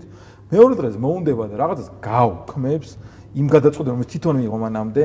მერე კიდე რაღაც ახალს დააკანონებს, იმიტომ რომ რაღაცა მოეჩვენება, რომ აი კონსტიტუციაში ის კი არ წერია, ეს წერია და რაღაცა და მთელი მოსახლეობა შეერთებული შტატებისა 50-ვე შტატში დადის, ესე იგი ამ უვადოთ თუ სამუდამოდ სიცოცხლის ბოლომდე დანიშნული, ну თვითონ თუ არ გადადგნენ, რა თქმა უნდა, ამ 9 ჩვეულებრივი მოკვდავი ადამიანის ჭკუაზე. ხო და რა ვიცი, რატომ უნდა დადიოდეს მთელი ამერიკა? აი იგივე ისა როუერს ვეიდი, ხო? თავიდან ხო არასწორი იყო. ანუ მაგაზეც ვილაპარაკო. თუ გამოდის, რომ და თვითონ თქვა ეხლა იგივე უზენაეს სხვა შემადგენლობით, რა თქმა უნდა, მაგრამ ხო აღიარა, რომ თავიდან შეგვეშალაო. ბოდიში შეგვეშალა. რა შეგეშალა? გამოდის, რომ 59 წლის განმავლობაში ამ უდანაშაულო ბავშვებს მოკლის ლეგალურობას აიძულებთ იმ შტატებსაც კი, რომლებსაც არ უნდათ ამის დაკანონება. ხო, ამ თავს მოახვია ამ უზენაესმა სასამართლომ ეს გადაწყვეტილება ყველა შტატს. ხო ეგ იყო, ხო მაგაზე ვლაპარაკობთ. და რავი, რამდენად ლეგიტიმურია, რამდენად სწორია ეგ ამბავი. მაგრამ ნუ ეს ცოტა სხვა საუბრის თემა, ალბათ აბორტს იმდენად არ ეხება, რამდენადაც დეცენტრალიზაციას ეხება. მაგრამ ეხლა რაც მიიღო, რა თქმა უნდა, გადადგმული ნაბიჯია სწორი მიმართულებით, მაგრამ ისევ და ისევ რაღაცა ეს мотиваცია არ იყო სწორი ჩემი აზრით, ხო? ანუ კი მესმის, რომ თითქოს ეხლა რაც იმასთან წინააღმდეგობაში მოდის, ანუ თავს არ უნდა გვახვევდეს ეს უზენაეს სასამართლო თავის რაღაცეებს, თავის პოზიციებს და რომელიც იცვლება მუდმივად იქიდან იმის მიხედვით, ტრამპმა დანიშნა პრეზიდენტი, მოსამართლეები თუ ბუშმა დანიშნა თუ კლინტონმა დანიშნა თუ ობამამ. ხო, მაგრამ რისი თქმა მინდა საბოლოო ჯამში? იმის თქმა მინდა, რომ ჩემი აზრით საბოლოოდ უნდა დავიდეთ იქამდე, რომ რაც შეიძლება იყოს ნაკლები ცენტრალიზებული მმართველობა შეერთებულ შტატებში. თუ ამ სახელმწიფოს საერთოდ უწერია დიდხანს ცხოვრება. და რაც უფრო მეტი გამოდის ჩვენ თითქოს დავალაგեցავით რა, შეიძლება. ხო, რა ჩემი საქმეა ამერიკაში, მაგრამ ნუ ჩვენი გადასახედად რომ იმჟელოთ, ხო? ანუ რაც უფრო მეტად მოხდება დეცენტრალიზაცია და საბოლოო ჯამში რაც უფრო მეტად მივალთ იქამდე, რომ შტატებს მისცენ სეცესიის უფლება, ანუ საბოლოოდ გავიდნენ ამ რაღაცა ძალით შეკვეწიწებული იმიდან სუპერ სახელმწიფოდან, თუნდაც რა თქმა უნდა, თუ არ უნდა დარჩენ და იყო ძალით კი არ უნდა გააგდოს ვინმე, მაგრამ თუ უნდათ რომ გავიდნენ, მაშინ რა პრინციპით უშლით, ხო და იგივე ლოგიკას რა თქმა უნდა ვაფუძვლებ ყველა სხვა სახელმწიფოზე, რუსეთზე, ხო, ანუ რუსეთის ფედერაციას რა უფლება ჰქონდა, რომ ჩეჩნეთში სისხლში ჩაახსრო ეს სეცესიური მოძრაობა, ხო? ანუ ახლა უფრო იქითაც აღარ წავა, იმიტომ საქართველოს იმედს მივალთ ხოლოს. მაგრამ საბოლოო ჯამში იმის ხო, თქვენ ხარ. ახლა კიდევ ერთი რაც მინდა რომ კითხო და შეიძლება მე ბოლოსკეც წავიდეთ. ამ გადაწყვეტილებაში წერია იმ სამართლის პოზიციიდან, რაც ახლა მე ვიკითხავ და როი versus ვეიდის მთავარი мотиваცია რაც იყო. ამერიკის უზენაეს სასამართლოს ეს სამართლე თავის გადაწყვეტილებას წერს, რომ სასამართლოს როლი არის დააბალანსოს საზოგადოებაში არსებული განსხვავებული ინტერესები. ანუ შენ ამბობ dissenting, ანუ რაც თქვა მათ თქვეს რომ არ ვეთანხმებით ძირითადად გაწყვეტილებას. ხო, განსხვავებული აზრი რაც არის და თუ კი შენ ასე უყურებ სასამართლოს რომ ის არის დამაბალანსებელი და ეს თემა ამერიკაში და ჩვენთანაც, მაგრამ ჩვენთან მაინც ეგრეთ ძალიან არ არის წინ წამოწეული. ამერიკაში ნამდვილად წინ წამოწეულია და ორი ძალიან რადიკალური ის არის ხო პოზიცია რომ ადამიანები რომელიც ძალიან ბევრი ადამიანი რომელიც მომხრეა აბორტის, ძალიან ბევრი ადამიანი რომელიც მოწინააღმდეგეა, ძალიან დიდი ხანი რომ მიდის ეს ყველაფერი წინააღმდეგობა, შენ უნდა დააბალანსო მათი ინტერესები. ანუ ერთს არ უნდა წაართვა მექანიზმი, ან ინსტრუმენტი რომ მეორე გადმოარწმუნოს და ასე შემდეგ. და ხო, მაგრამ მანამდე ხო და ინახე მანამდე ეგარი იყო, ანუ რა არგუმენტი მომდინარეობს მე აქედან, რომ თითქოს Roe versus Wade-ში თუ კი შენ შტატებს, ანუ მართალია საკანონმდებლო დონეზე ამბობდი, რომ აბორტის უფლება არსებობს, მაგრამ ნახე როგორ თარგმნიან, ეგ ნიშნავდა, რომ შენ როგორც ინდივიდი შესაძლებლობა გქჩებოდა, რომ დაგერწმუნებინე მე, რომ არ გამეკეთებინა აბორტი. მაგას ხო არავინ არ გიგზავნავდა. მაგრამ ეხლა თითქოს ეგ შესაძლებლობა წაერთვა ორ განსხვავებულ ჯგუფს, რომ თავის პოზიციის ისტორიაში დაარწმუნოს რა. ანუ იმიტომ რომ მე მგონი რომ პირიქით არის გამბავი. აი ეგ მინდა რომ მე მგონი რომ პირიქით არის. ანუ მანამდე ზუსტად წართმეული ქონდათ, სადაც რა დებატი, რა აზრი ქონდა დებატს, როცა უზენაეს სასამართლოს ქონდა მიღებული ეს ორი ჩემი სტარი გადაწყვეტილება Roe versus Wade და Planned Parenthood versus Casey, რომელიც თელ შეერთებულ შტატებში ყველა შტატში ამბობდა რომ აი 24 კვირამდე, იმიტომ რომ 24 კვირა ითვლება რომ არის რომ ეგეც საკამათო რატომ აიძახა 24 კვირა, როცა უკვე თქვი რომ 23 კვირაზეც კი 55% ბავშვებისა გადარჩება. რომ ვითომ ეს არის სიცხლის უნარიანობის მიჯნა და როცა ნაყოფი შეიძლება რომ გადარჩეს დედის ორგანიზმის გარეთ და მოკლედ აქამდე აბორტი უნდა იყოს ლეგალური ყველგან და რა აზრი ქონდა ვინმეს რამის დარწმუნებას ცენტრალიზებულად იყო დაკანონებული ეს ბავშვების მოკვლის უფლება. მე რას ჩემი კითხვა უფრო რაში მდგომარეობს და უფრო ცალსახად ვიტყვი რომ მიგახვედრო. მიუხედავად იმისა რომ შტატის ვალდებული იყო უზენაეს სასამართლოს გადაწყვეტილება შეესრულებინა და თუ კი მის რომელიმე საავადმყოფოში ადამიანი მივიდა და აბორტის უფლებით მისთვის მომსახურება გაეწია აბორტის უფლებას რო ეძახით რომ არ გონია უფლება ეგრე დავარქვა ხო ნუ ამ შემთხვევაში მე ხომ რჩებოდა შესაძლებლობა შენთვის მე თქვა ამეხსნა რაც ბევრი მოძრაობა იყო რომ არ გაიკეთო აბორტი იმიტომ რომ მაგალითად შენი პოზიციაც არის ეხლაც არის მაგის და ეხლა როგორ შეიძლება რომ პირიქით პოზიცია ვისაც აქვს რომ აბორტის მათ გამოიყენონ ეს ფორუმი თავის პოზიციის დასაცავად ანუ ადრე ანუ შენ რეალურად ეს ტრამეს ამბობ რომ ადრე ადამიანებს ჰქონდათ საშუალება რომ გადაერწმუნებინათ აბორტის სურველი თქვათ ან აბორტის მომხრე ადამიანი და საწინააღმდეგო პროლაიფ პოზიციაზე გადმოიყვანათ და ეხა კანონი აიძულებს დაახლოებით ეგრე ხო არ გამოვიდა მე მოცდები შენ მაგაში ანუ ამ შემთხვევაში გულისხმობ რომ შტატის დონეზე ანუ შტატი უყურე შტატის დონეზე რა ხდება შტატის დონეზე ეს გახდა შტატის კანონი ესე ვთქვათ ხო ანუ შტატის მისაღები კანონი პირდაპირ ვთქვათ შენ შეგიძლია აწარმო კამპანია დაარწმუნო ადამიანები რომ მოდი ავირჩიოთ ისეთი ლეგისლატორები ანუ ისეთი კანონმდებლები რომლებიც შტატის დონეზე არ ვთქვათ ტექსასში აკრძალავენ აბორტს ტექსასში რეალურად აკრძალულია მაგრამ თქვათ პირიქით overturns გააკეთებენ და დააკანონებენ ლეგალურს გახდნენ ანუ ეგ ეხლა შეგიძლია მანამდე შეგეძლო მაგრამ კონკრეტულ ადამიანზე თუ ლაპარაკობ თქვათ ვიღაცა ქალია რომელსაც აბორტის გაკეთება უნდა ეხლა ინდივიდუალური გადაწყვეტილება ხო და მაგ შემთხვევაში როგორი რაღაცა იცი გაჩნია რომელ შტატში ცხოვრობს თქვათ აბორტის ამკრძალავ შტატში თუ აბორტის დამაკანონებელ შტატში იქიდან გამომდინე თქვათ ნიუ-იორკზე რო ვილაპარაკოთ ხო ნიუ-იორკში ცხოვრობს თქვათ ქალი რომელიც არის ორსულად და უნდა აბორტის გაკეთება ნიუ-იორკს აქვს ძალიან თქვათ ლიბერალურ ბრჭყალებში ჩემი ლიბერალური და ანტილიბერალურია იმიტომ რომ უდანაშაულო ადამიანს კლავ, მაგრამ შევეშოთ ამას ყოველ შემთხვევაში დემოკრატების მომხრე შტატია თავიდან ბოლომდე, ძვლებამდე, როგორც კალიფორნია ვთქვათ და არავინ ვთქვათ ხელს არ უშლის, რომ აბორტი გაიკეთოს, მაგრამ რა თქმა უნდა, შენ შეგიძლია რაღაც კამპანია აწარმოო, რომ ესეთ ადამიანებს რაღაც ჭკუა შეუცვალო და გადაიფრონ აბორტის გაკეთება.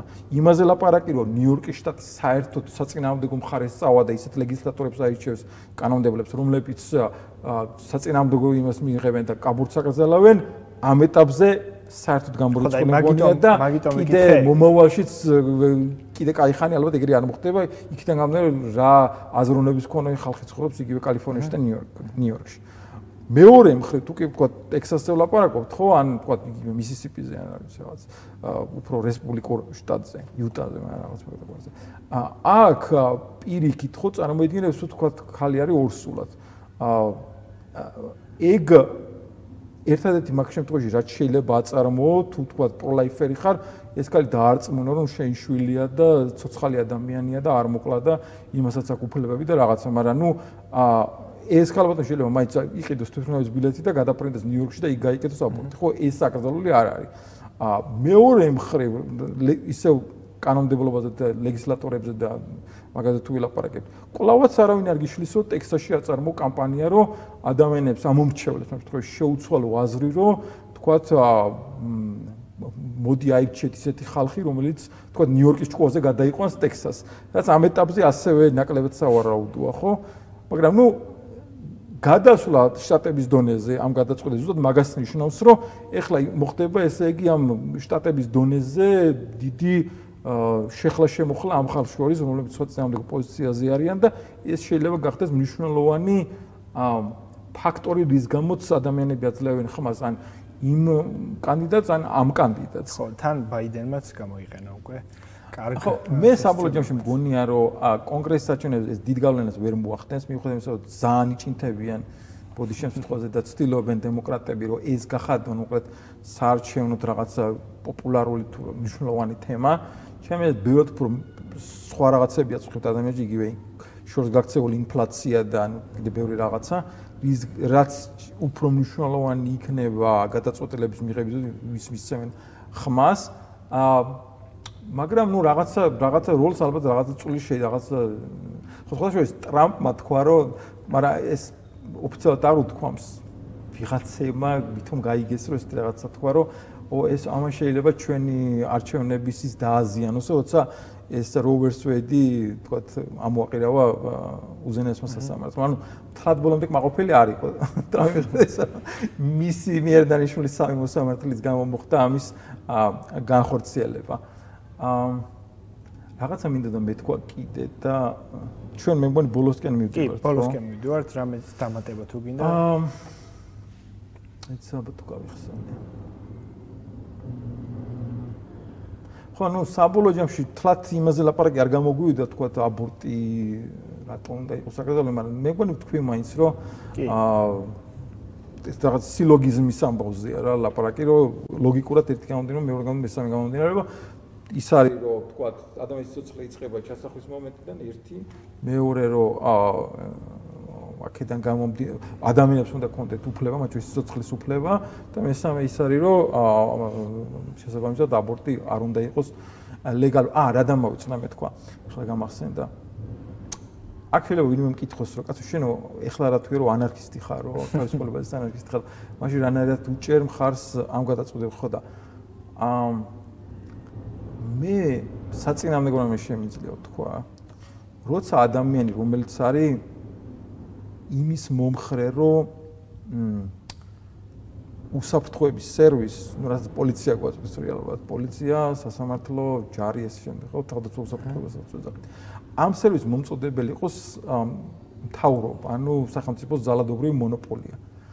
ამას რომ მეუბნება ადამიანი, რომ ამის მომხრე ვარ, არა ვარ, ну არ შენი ანარქისტული ისინი რაღაც სისულელე მგონია და უაზრობა მგონია. ну ანარქიზმი რეალურად რაც გულისხმობს შემთხვევაში, რომ ამ კონკრეტულ შემთხვევაში, რომ ვიღაც ერთი მომწოდებელი კი არ უნდა იყოს უსაფრთხოების სერვისი, არამედ კონკურენცია უნდა იყოს სხვადასხვა მომწოდებლებს შორის და ეს შექმნის უკეთეს ხარისხს და ან დაბალ ფასს, რაც ზოგადად ყოველთვის ქმნის ხოლმე, იმიტომ რომ კონკურენცია არის ამის წამალი, ხო?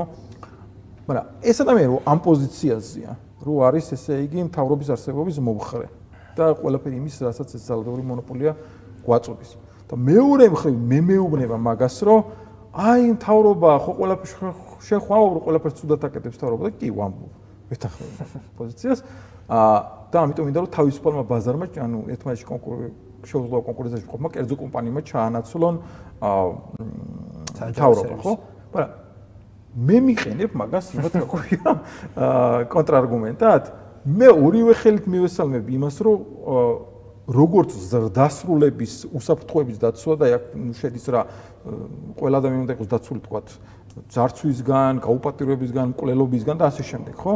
როგორც ზრდასრულების უფლებების დაცვა, ისე თქვათ მუცნადყოფი ადამიანების უფლებების დაცვა თავრობის ძალადობრივი მონოპოლის პრეროგატივა კი არ იყოს, არამედ ამ თავისუფალი ბაზარი გავწოდოს ამ სერვისს, ხო? და ჩემს პრობლემა, რასაც მე ვხედავ იმაში, რომ და კი ეს რეალური და მნიშვნელოვანი პრობლემაა, რომ ბევრი რაღაც უარყოფითი შედეგი შეიძლება რამეს აკეთებს საერთოდ თავრობა კარგად, რომ აბორტის აკრძალვა გააკეთოს კარგად? ხო და ამიტომ ძალიან ცდება ის ხალხი, ვისაც გონია, რომ მე მინდა რომ თავრობა იყოს ის, ვინც ამ enforcement-ს, ანუ როგორ თქვა, განხორციელებას გააკეთებს ამ აკრძალვისას. საერთოდ არ მინდა ეგ. საერთოდ არანაირად არ მინდა. მე მინდა რომ თავრობა საერთოდ ყველაფრიდან გავიდეს და მათ შორის აქედანაც და ამას ბევრად უფრო კარგად, ბევრად უფრო ხარისხიანად, ბევრად უფრო იაფად მოგოზრდა თავისუფალი ბაზარი. ხო, მაგრამ შენ რო ხარ იმის მომხრე რომ თავრობა გაწვდეს ამ უსაფრთხოების სერვისს და მე მეუბნები, მე მიყენებ მაგას, ცოტა ძალიან არათანმიმდევრულად მიმაჩნია ეგეთი პოზიცია. ხო, ანუ კიდე რა შეიძლება? შენ გამოხმაურებებს პასუხობ, ხო? ხო, ანუ ზოგადად ხშირად არის ხოლმე ეგეთი ვიცოდ დამცინავი კონტრარგუმენტი, რომ შენის რაღაცა გინდა რომ თავრობა შეიყვანო ადამიანის რაღაც ამ სფეროშიც და რაღაცა ის რებს დაატრიალებს და საშინელებებს გააკეთებს.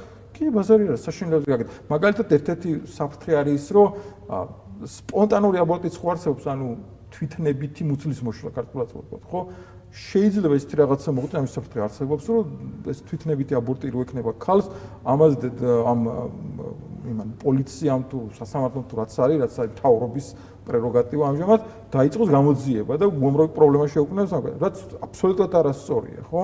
ანუ როგორ შეიძლება ეს ნატიფი რაღაცები, როცა ინდივიდის უფლებებს ეხება საქმე. როცა თავრობას ვაბარებთ ეგეთ რაღაცას, ყოველთვის ის ქმნის პრობლემებს და ხშირად უფრო უარეს მდგომარეობამდეც კი მივყავართ. უფრო მეცაც გეტყვი, არის ეგეთი ლიბერტარიანელია, კოენია გვარად მან სახელი დამავიწყდა. მოკლედ, ამან რაღაც ესეთი მოკლე პოდკასტით რაღაც ჩაწერა და ესეთი რაღაცაც კი თქვა, რომ თავრობის მიერ ამ გადაწყვეტილების მიღებაო, ანუ თავრობას რო გადავაბარეთ ეს რაღაცა რა, აბორტის აკრძალვის enforcement-ი. ამან შეიძლება უფრო მეტი აბსოლუტურად უფრო მეტი აბორტის გაკეთებამდე მიგვიყვანოსო, ვიდრე აქამდე აკეთებდნენ. ნუ და ეს ახსნა რიცი, ახლა მე მაგას არ ვეთანხმები, მაგრამ რაღაცა ლოგიკა აქვს იმას, მაგალითად ეს რამეს ამბობს, რომ ეს რაღაცა თქვა, რომ დაწესდება რაღაცა უამრავი გადასახადიო, რომელიც თვითონ უნდა აკონტროლოს, რომ ამ ქალმა რაღაც ბავშვი არ მოკლას და ეს უამრავი გადასახადი ორსულობას გახდისო ძალიან არახელმისაწვდომათო და პირიქით ქალებს უფრო მეტი ინსენტივი ექნებათ, რომ აბორტი გაიკეთონ. ნუ რაღაც თავისი ლოგიკით ხსნის ამას, ნუ გარდა იმისა, რაც მე აქამდე ვთქვი, რომ მთავრობა ყველაფერს საზიზღრად და საშინლად აკეთებს და ამიტომ ჯობია არაფერი არ ჩააბარო, მათ შორის აბორტის აკრძალვა, მაგრამ მეორე მხრივ, ხო, ეგეთი მდგომარეობა, ეგეთი მოცემულობა გვაქვს, ამიტომ მე საერთოდ არ მომწონს, მაგრამ გვაქვს ეგ მოცემულობა და იმის თქმა, რომ მოდი ადამიანების ერთი ჯგუფი, რაც არის მუცნადყოფი ბავშვების, საერთოდ ამ სიცოცხლის უფლებიო წავართვათ და დავტყოთ ამ უსაფრთხოების დაცვის გარეშე და მეორე ჯგუფი თქვა, უკვე ვინც რაღაც გაასწრო და ზრდასრული გახდა, იმათი სიცოცხლის უფლება დავიცვათ, თუნდაც ძალადობრივი მონოპოლიის გზით, რაც არის მთავრობა. ეგ ძალიან ისეთი ლოგიკა მგონია, რა ჭაკი ლოგიკა, ანუ ჯერ ის კოჭლი ლოგიკა, როგორ ამბობ, კოჭლი ლოგიკა. ანუ ჯერ ის დაიცავი, რა ქვია, ანუ როგორ ვთქვა, urgency, ანუ სასწრაფოდ გვჭირდება კლავენ ამ ბავშვებს რა. ხო და ეხლა მესმის ეგ რაღაცა, რომ თავრობა ცუდად გააკეთებს ამ საქმეს და ბევრი პრობლემას წარმოქმნის, სავარაუდოდ კი არა, დარწმუნებული ვარ, რომ ეგრე იქნება. მაგრამ მეორე ალტერნატივა რა არის? ნუ ეს ბავშვები დავტოვოთ ეგრე დაუცველად სიცოცხლის უფლების გარეშე და გაგრძელდეს ეს ხოცვაჟლეტა, რაც აქამდე იყო და იყო რა ამერიკაზე ელაპარაკეთ, საქართველოში რა შეგვისვა საქართველოში ისე გვაქვს დაკანონებული ეს აბორტის ყალბი უფლება, ხო? ანუ რა დამავიწყდა მე თქვა და მე მგონი დასასრულისკენ შეიძლება წავიდეთ. ორი საინტერესო რაღაცა იყო ის შენაც ახსენე ამ სამი მოსამართლე ვინც არ დაეთანხმა ამ გადაწყვეტილებას და მე მაგათ თქმა უნდა არ ვეთანხმები მაგათ პოზიციას, მაგრამ ორი საინტერესო რაღაცა თქვეს. ერთი კავანამ კიდე დაწერა რაღაცა ძირითადად ვალიტოს დაწერილი იყო, მაგრამ კავანამაც დაწერა რაღაც თავისი თანხwebdri, ანუ concurring opinion თუ რაღაცა ქვია უნდაგვარი და იქ დაწერა ესეთი რაღაცა რომ ესო კარგიაო, იმიტომ რომ შტატებს უბრუნდება თუ ამ გადაწყვეტილების მიღების უფლება, რაც ჩვენ ვილაპარაკეთ და ამაზე კონტრარგუმენტად დაუწერა ამ სამა მოსამართლეს ესეთი საინტერესო რაღაცა რომ მაშინო იმას რატო უჭერ მხარსო რომ თქვათ first amendment-ი რაც არის იარაღის შენახვა ტარება და შემდეგ უფლება მაგას რატო უჭერ მაშინ მხარსო გაიგე მაშინო ეგეც შტატებს დაუტოვეო და თქვათ ნიუ-იორკმა შეიძლება საერთოდ აკრძალოს იარაღიო და ნუ ტექსასში კიდე იქნება იარაღი ევასებათ იმათ ხო და იგივე ლოგიკას რატო არ ავრცელებო თქვათ იარაღზეო ნუ ეხლა მე კი ვიცი რომ ეგ სისულელია იმიტომ რომ იარაღის ტარება ნეგატიური უფლებაა და ადამიანის მოკლა საერთოდ არა მოკლის უფლება საერთოდ არა არანაირი უფლება ხო მაგრამ ეგეთი რაღაცა ამ როცა ამ უზენაეს სასამართლოს ვაკრიტიკებთ ამ გადაწყვეტილებას ვაკრიტიკებთ ამას აქვს თავისი ლეგიტიმური საფუძველი ამ კრიტიკას რაც იმ მოსამართლემ დაუწერა ანუ კიდე ერთხელ მე საერთოდ სხვანაირად მივიღებდი მაგას მაგ გადაწყვეტილებას და ამ კრიტიკას ავიცილებდი თავიდან იგივე ნეგატიურ უფლებებზე ვილაპარაკებდი და ასე შემდეგ და იმ ისტორიულ ბექგრაუნდებს და რაღაც ფესვგადგმულ რაღაცებს შევიშვებოდი მაგრამ ნუ ეგ ერთი მეორე თომასმა რაც თქვა ხო თომასმაც დაწერა ესე იქ კონკურინგ ანუ ეთანხმებოდა ძირითად პოზიციას მაგრამ ის უფრო კონსერვატორია და ბოლომდე დაამჟავა ესე იგი თქვა რომ ნუ ეს გადაწყვეტილება მივიღეთო სწორიაო ამ ისტორიულ და ტრადიციულ ფესვგადგმულ რაღაცაზე აპელირება მაგრამ ესო აყენებს კითხვის ნიშნის ქვეშ იმასაც რომ რამდენად თუ სხვა გადაწყვეტილებები არის სწორი იგივე თქვათ ერთ და ქვია მას gay marriage და გეების ქორწინება და კონტრაცეპტივები და კიდე მესამე რაღაცა იყო დამავიწყდა ანუ თანაცხოვრება ხო შეიძლება ანუ ჩამოთვლილი ქონდა რა იმათაც რაღაც უერზუზებია ესენი და ყველა აღარ მახსოვს მაგრამ ჩამოთვლილი ქონდა სამივე ამ იმას თომას და ამაზე ხო თქვი ესე იგი რომ იმ ძირითადმა ბირთვმა მოსამართლებისა თქვა რომ არა მაგას არ ვეხებით თუ ეგ ის არის რა ქვიაო ეგენი ხო ადამიანის სიცხეს არ ეხებაო განსხვავებით აბორტისგანო და ამიტომ არ ეხებია და ამაზე თომასი კი არ გააკრიტიკეს ძირითადი მოსამართლეები გააკრიტიკეს ამ სამა მოსამართლემ ხო და ესეთი რაღაცა თქვეს რომ ეხლა თქვენო რაღაცას მიედმოედებითო ან თომასის პოზიცია არის სწორიო და კი მაშინ საფრთხის ქვეშ დგება სხვა გადაწყვეტილებებიც და გამოდის ის არასწორად და უსაფუძვლოდ იყო მიღებულიო და თქვით მაშინ აღიარეთ ეგო ან მაშინ უნდა ვთქვათო რომ ეხლა რასაც ვაკეთებ ეგ არის არასწორი გაიგე ხო და ნუ მოკლედ იმათ თავიანთი ლოგიკა აქვს რომელიც რა თქმა უნდა არასწორ ჩარჩოში ზის მაგრამ ის არასწორი ჩარჩო კიდე არასწორ ჩარჩოში ზის და მოკლედ ესეთ რაღაცა რა ორი არასწორი რომ რაღაც სწორს ქმნის და მთელი ამბები რა საყოველთაოდ რთული საკითხია ახლა შეიძლება მაყურებელი დაუღალეთ ამით ძალიან მაგრამ რთული საკითხია და ხო აი მე თუ მკითხავ ხო რას ვისურვებდი და ამოდიანი დავამთავროთ იმიტომ რომ მეც დაწესწრებული ვარ ანუ რას ვისურვებდი როგორ გადაწყვეტილება ყოფილიყო მიღებული პირველ რიგში იმას ვისურვებდი რომ აი ამ უზენაეს სასამართლოს ესეთი რაღაცა ეთქვა რომ მოდი შტატებს მივცეთ უფლება რომ ბოლომდე იყოს ფედერალიზმი და უფრო მეტის თუ უფლება ექნებოდ გავიდნენ ამ ჩვენი იურისდიქციიდან შექმნათ სალყე სახელმწიფო და მე თითოეულ სახელმწიფოში ვისურვებდი რომ ყოფილიყო ისეთი ხალხი ვინც გაიაზრებდა ისეთი ამომრჩეველი ესე ვთქვათ ამორჩევლებს დიდი კაი წარმოდგენის არა ვარ, მაგრამ რას ვისურვებდი იმას ვამბობ თქოში. ვისურვებდი ამორჩევლებს გაიაზრებინათ, რომ ეს ბავშვი, რომელიც არის დედის მუცელში, არის უკვე ადამიანი და არ შეიძლება მისი მოკლა და საბოლოო ჯამში ყველა შტატიან კიდე მათგან შეცდირებული ახალი სახელმწიფოები, იმიტომ რომ მარტო კალიფორნია უზარმაზარია წარმოიდგინეთ და ის შეიძლება მე კიდე დაიშალოს პატარ-პატარ ნაწილებად, ხო, რომელიც კიდე საქართველოზე დიდი იქნება თეორია. ანუ სხვა რაღაცაზე მივდივარ, მაგრამ საბოლოოში რას ვამბობ, რომ თითოეულ ამ ერთეულს, რომელიც წარმოიქმნებოდა, ხო, ამის შედეგად ქონოდა უფლება ეთქვა, რომ აი ასაკრძალია აბორტი, იმიტომ ეს არის უდანაშაულო ადამიანის ყოლობა და მაგრამ ამას რო შევეშოთ ამ ოცნებებს, კარგი რაც აქვს ამ ფედერალიზმს, არის ის, რომ ადამიანებს შეუძლიათ შეადარონ ერთმანეთს. აი თქვათ, შენ ცხოვრობ ტექსასში, მეორე ადამიანი ცხოვრობს ფლორიდაში, მესამე კალიფორნიაში, მეოთხე ნიუ-იორკში და ასე შემდეგ, ხო? აი საქართველოში არ აქვს, ხო, ეს ფედერალიზმი, ან რაღაც ცენტრალიზებული ყველასთვის ერთი კანონია, ხო? ხო, შეიძლება მაქსიმუმ თბილისში შეედარო, სხვაგან თუ ცხოვრობ, ოღონდ ეგეც ხო, ანუ უფრო მე მგონი აჭარაზე და იმაზე შეგვიძლია ველაპარაკოთ. ის ორი რეგიონი საერთოდ გასულია ჩვენი იურისდიქციიდან, აფხაზეთი და ცხინვალის რეგიონი, მაგრამ ნუ აჭარაც ისია, რომ ფაქტობრივად ვითომ რაღაცა დამოუკიდებელი, არაფერი დამოუკიდებელი არ არის რა. ანუ მე ვისურვებდი ეგეთ რაღაცას, რომ ადამიანებს ქონოდათ ერთმანეთთან ეგ აქვს თუ რაღაცა კარგი ფედერალიზმი, ეგ აქვს კარგი, რომ შეგიძლია შეადარო, აი არ მომწონს ესეთ კანონებში ცხოვრება, ავდივარ და წავალ მეორე შტატში. ანუ ჩემი voting with your foot, რასაც ქვია, ხო, ანუ ჩემი ფეხით ვაძლევ ხმას. ამ შტატში არ მომწონს, მივდივარ მეორე შტატში. და ეს ჩემი აზრით ზუსტად ქმნის კონკურენციას თვითონ შტატებს შორის და ნუ კონკურენცია კიდე ქმნის უკეთესობას ზოგადად.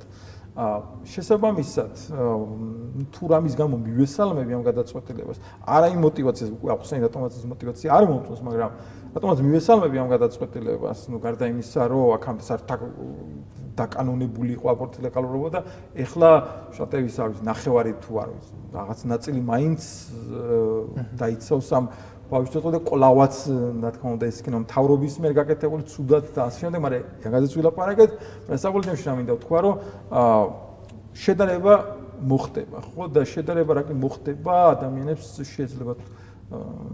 შეეძლებათ, რომ შეადარონ, დაინახონ რა უფრო მეტი სიკეთეა, რა უფრო უარესია და ასე შემდეგ. ძირითადად ეხლა ეგეთი რაღაცა ხდება, რომ ვიღაცა ტიპები ცხოვრობენ ნიუ-იორკში და მათთვის არაფერი არ შეცვლილი, იმიტომ რომ ნიუ-იორკში მანამდეც ის იყო ნებადართული იყო აბორტი, ლამის ბოლომდე და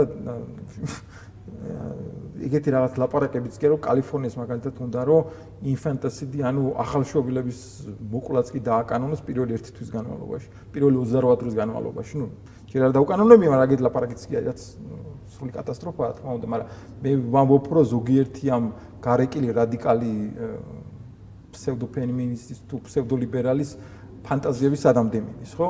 ანუ ეგერთი უკიდურესობა, ხო? ანუ იმათ არაფერი არ შეცვლილა, არც კალიფორნიაში, არც ნიუ-იორკში ამ როუერის ვეიდის ამოყერავიდან. მეორე მხრივ შტატებში, სადაც მანამდეც ესე იგი ადამიანების განწყობა ეგეთი იყო, რომ უნდათ რომ აკრძალული ყოფილიყო აბორტი, იქ აიკრძალება. რა თქმა უნდა, ვიღაცა ადამიანებს ეს არ მოეწონებათ, ვისაც უნდათ რომ ეს დაკანონებული იყოს და ლეგალური იყოს აბორტი, მაგრამ იმ ადამიანებს შეუძლიათ სხვა შტატში წავიდნენ, at least, ხო? თუ აქვთ მაგის შესაძლებლობა. ხო, ანუ თუ აქვთ. არა, მე იმას კი არ ვამბობ აბორტის გასაკეთებლად წავიდნენ, მაგრამ საერთოდ გადასახლდნენ. ხო, ხო, ანუ თქვათ იმიდან, არ ვიცი, ტექსასიდან გადასახლდნენ კალიფორნიაში, თუ ესე ძალიან მოსწონთ და უნდათ რომ აბორტი იყოს ლეგალური. აი საქართველოში საშუალება არ აქვს, ხო? საქართველოში ცენტრალიზებულად გვაქვს რაღაც კანონები და ერთმანეთს არავინ არც ერთი რეგიონი წილად არ ეჯიბრება, ყველგან ერთი და იგივე დაირი ცხოვრება დაახლოებით, ნუ თბილისი გვაქვს თავკომბალა ქალაქი, რომელიც უკეთესი ცხოვრების პირობებია ვიდრე ძირითადად რეგიონებში, მაგრამ ეს არის რაღაც იმითი, რომ აქ რაღაც უფრო გაცვლა-გამოცვლა და ბიზნესი რაღაცა თავისუფალი ბაზარი უფრო მეტად არის ვიდრე თქვა რეგიონებში. იქ საერთოდ კატასტროფა ხდება, მაგრამ მე ვამბობ, რომ აი რეგიონებში არ ხდება შეჯიბრებითობა, ხო, არ არის ფედერაცია არა ვართ ჩვენ საერთოდ. მაგრამ ფედერაციაც არის და ფედერაციაც კვლავაც, ხო, იგივე ამერიკის შეერთებული შტატები, რაც უფრო მეტად წავა ფედერაციისკენ და ეს გადაწყვეტილება რა თქმა უნდა ფედერაციულობისკენ გადადგმული ნაბიჯია. ჩემი აზრით უფრო უკეთესი იქნება თვითონ ამერიკისთვის. შეგვიძლია ხა შევაჯამოთ. არ ჩანდეთ კარგად გამოგვივიდა ალბათ მაყურებელი შეაფასებს, მაგრამ შევეცადეთ აბორტის მოწინააღმდეგე პოზიციიდან გაგვიანალიზებინა ეს გადაწყვეტილება, რომელიც როუერის ვეიდის დამძლევი გადაწყვეტილებაა.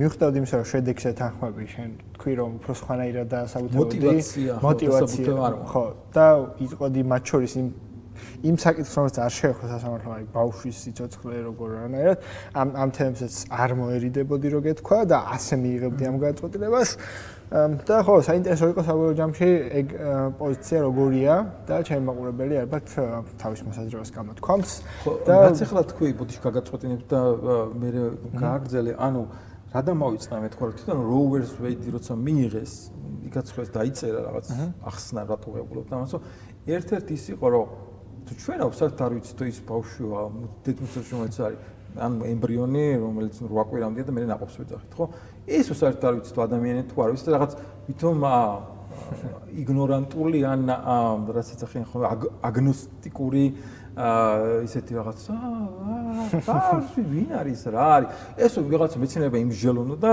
მაგაზე ინტრონტვინი რომ ჩვენ რა არ ვიცით მაშინაც ვიცოდი 1973 წელს ეხლა მით უმეტეს ვიცით იმიტომ რომ კიდე წინ წავიდა მედიცინა და რაღაცა კიდე რამ გამოიწვია ერთ-ერთი გადაწყვეტილება ის იყო რომ გადაწყვეტილება ტექნოლოგიურ პროგრესმაც გამოიწვია იმიტომ რომ დედას ახლა შეუძლია დაინახოს აი ულტრა სონოგრაფიით ბავშვი ბიოთიპი ვიზუალიზაცია უფრო უკეთესად ხდება ხო 1973 წელს არ არსებობდა ეგეთი ტექნოლოგია ხო და საბოლოო ჯამში ესეთი რაღაცაც კი წერია იმ გადაწყვეტილებაში Rover's Wade-ის რომ ეს ჩვენი გადაწყვეტილებაო ჩამოიშლებოდაო ზუსტად რომ ვიცოდეთ რომ ადამიანზე ლაპარაკიო ხო ანუ მაგ პირობით მიიღეს და რა ვიცი საბოლოო ჯამში ჩამოიშალა კიდეც ხო და რასაც ვამბობდი იყო ის რომ ასე თუ ისე მე მოვიხილეთ ეს პოზიცია და შემდეგი პოდკასტი იქნება თუ შემდეგი არ ვიცი მაგრამ აუცილებლად გვეყოლება ამ პოდკასტში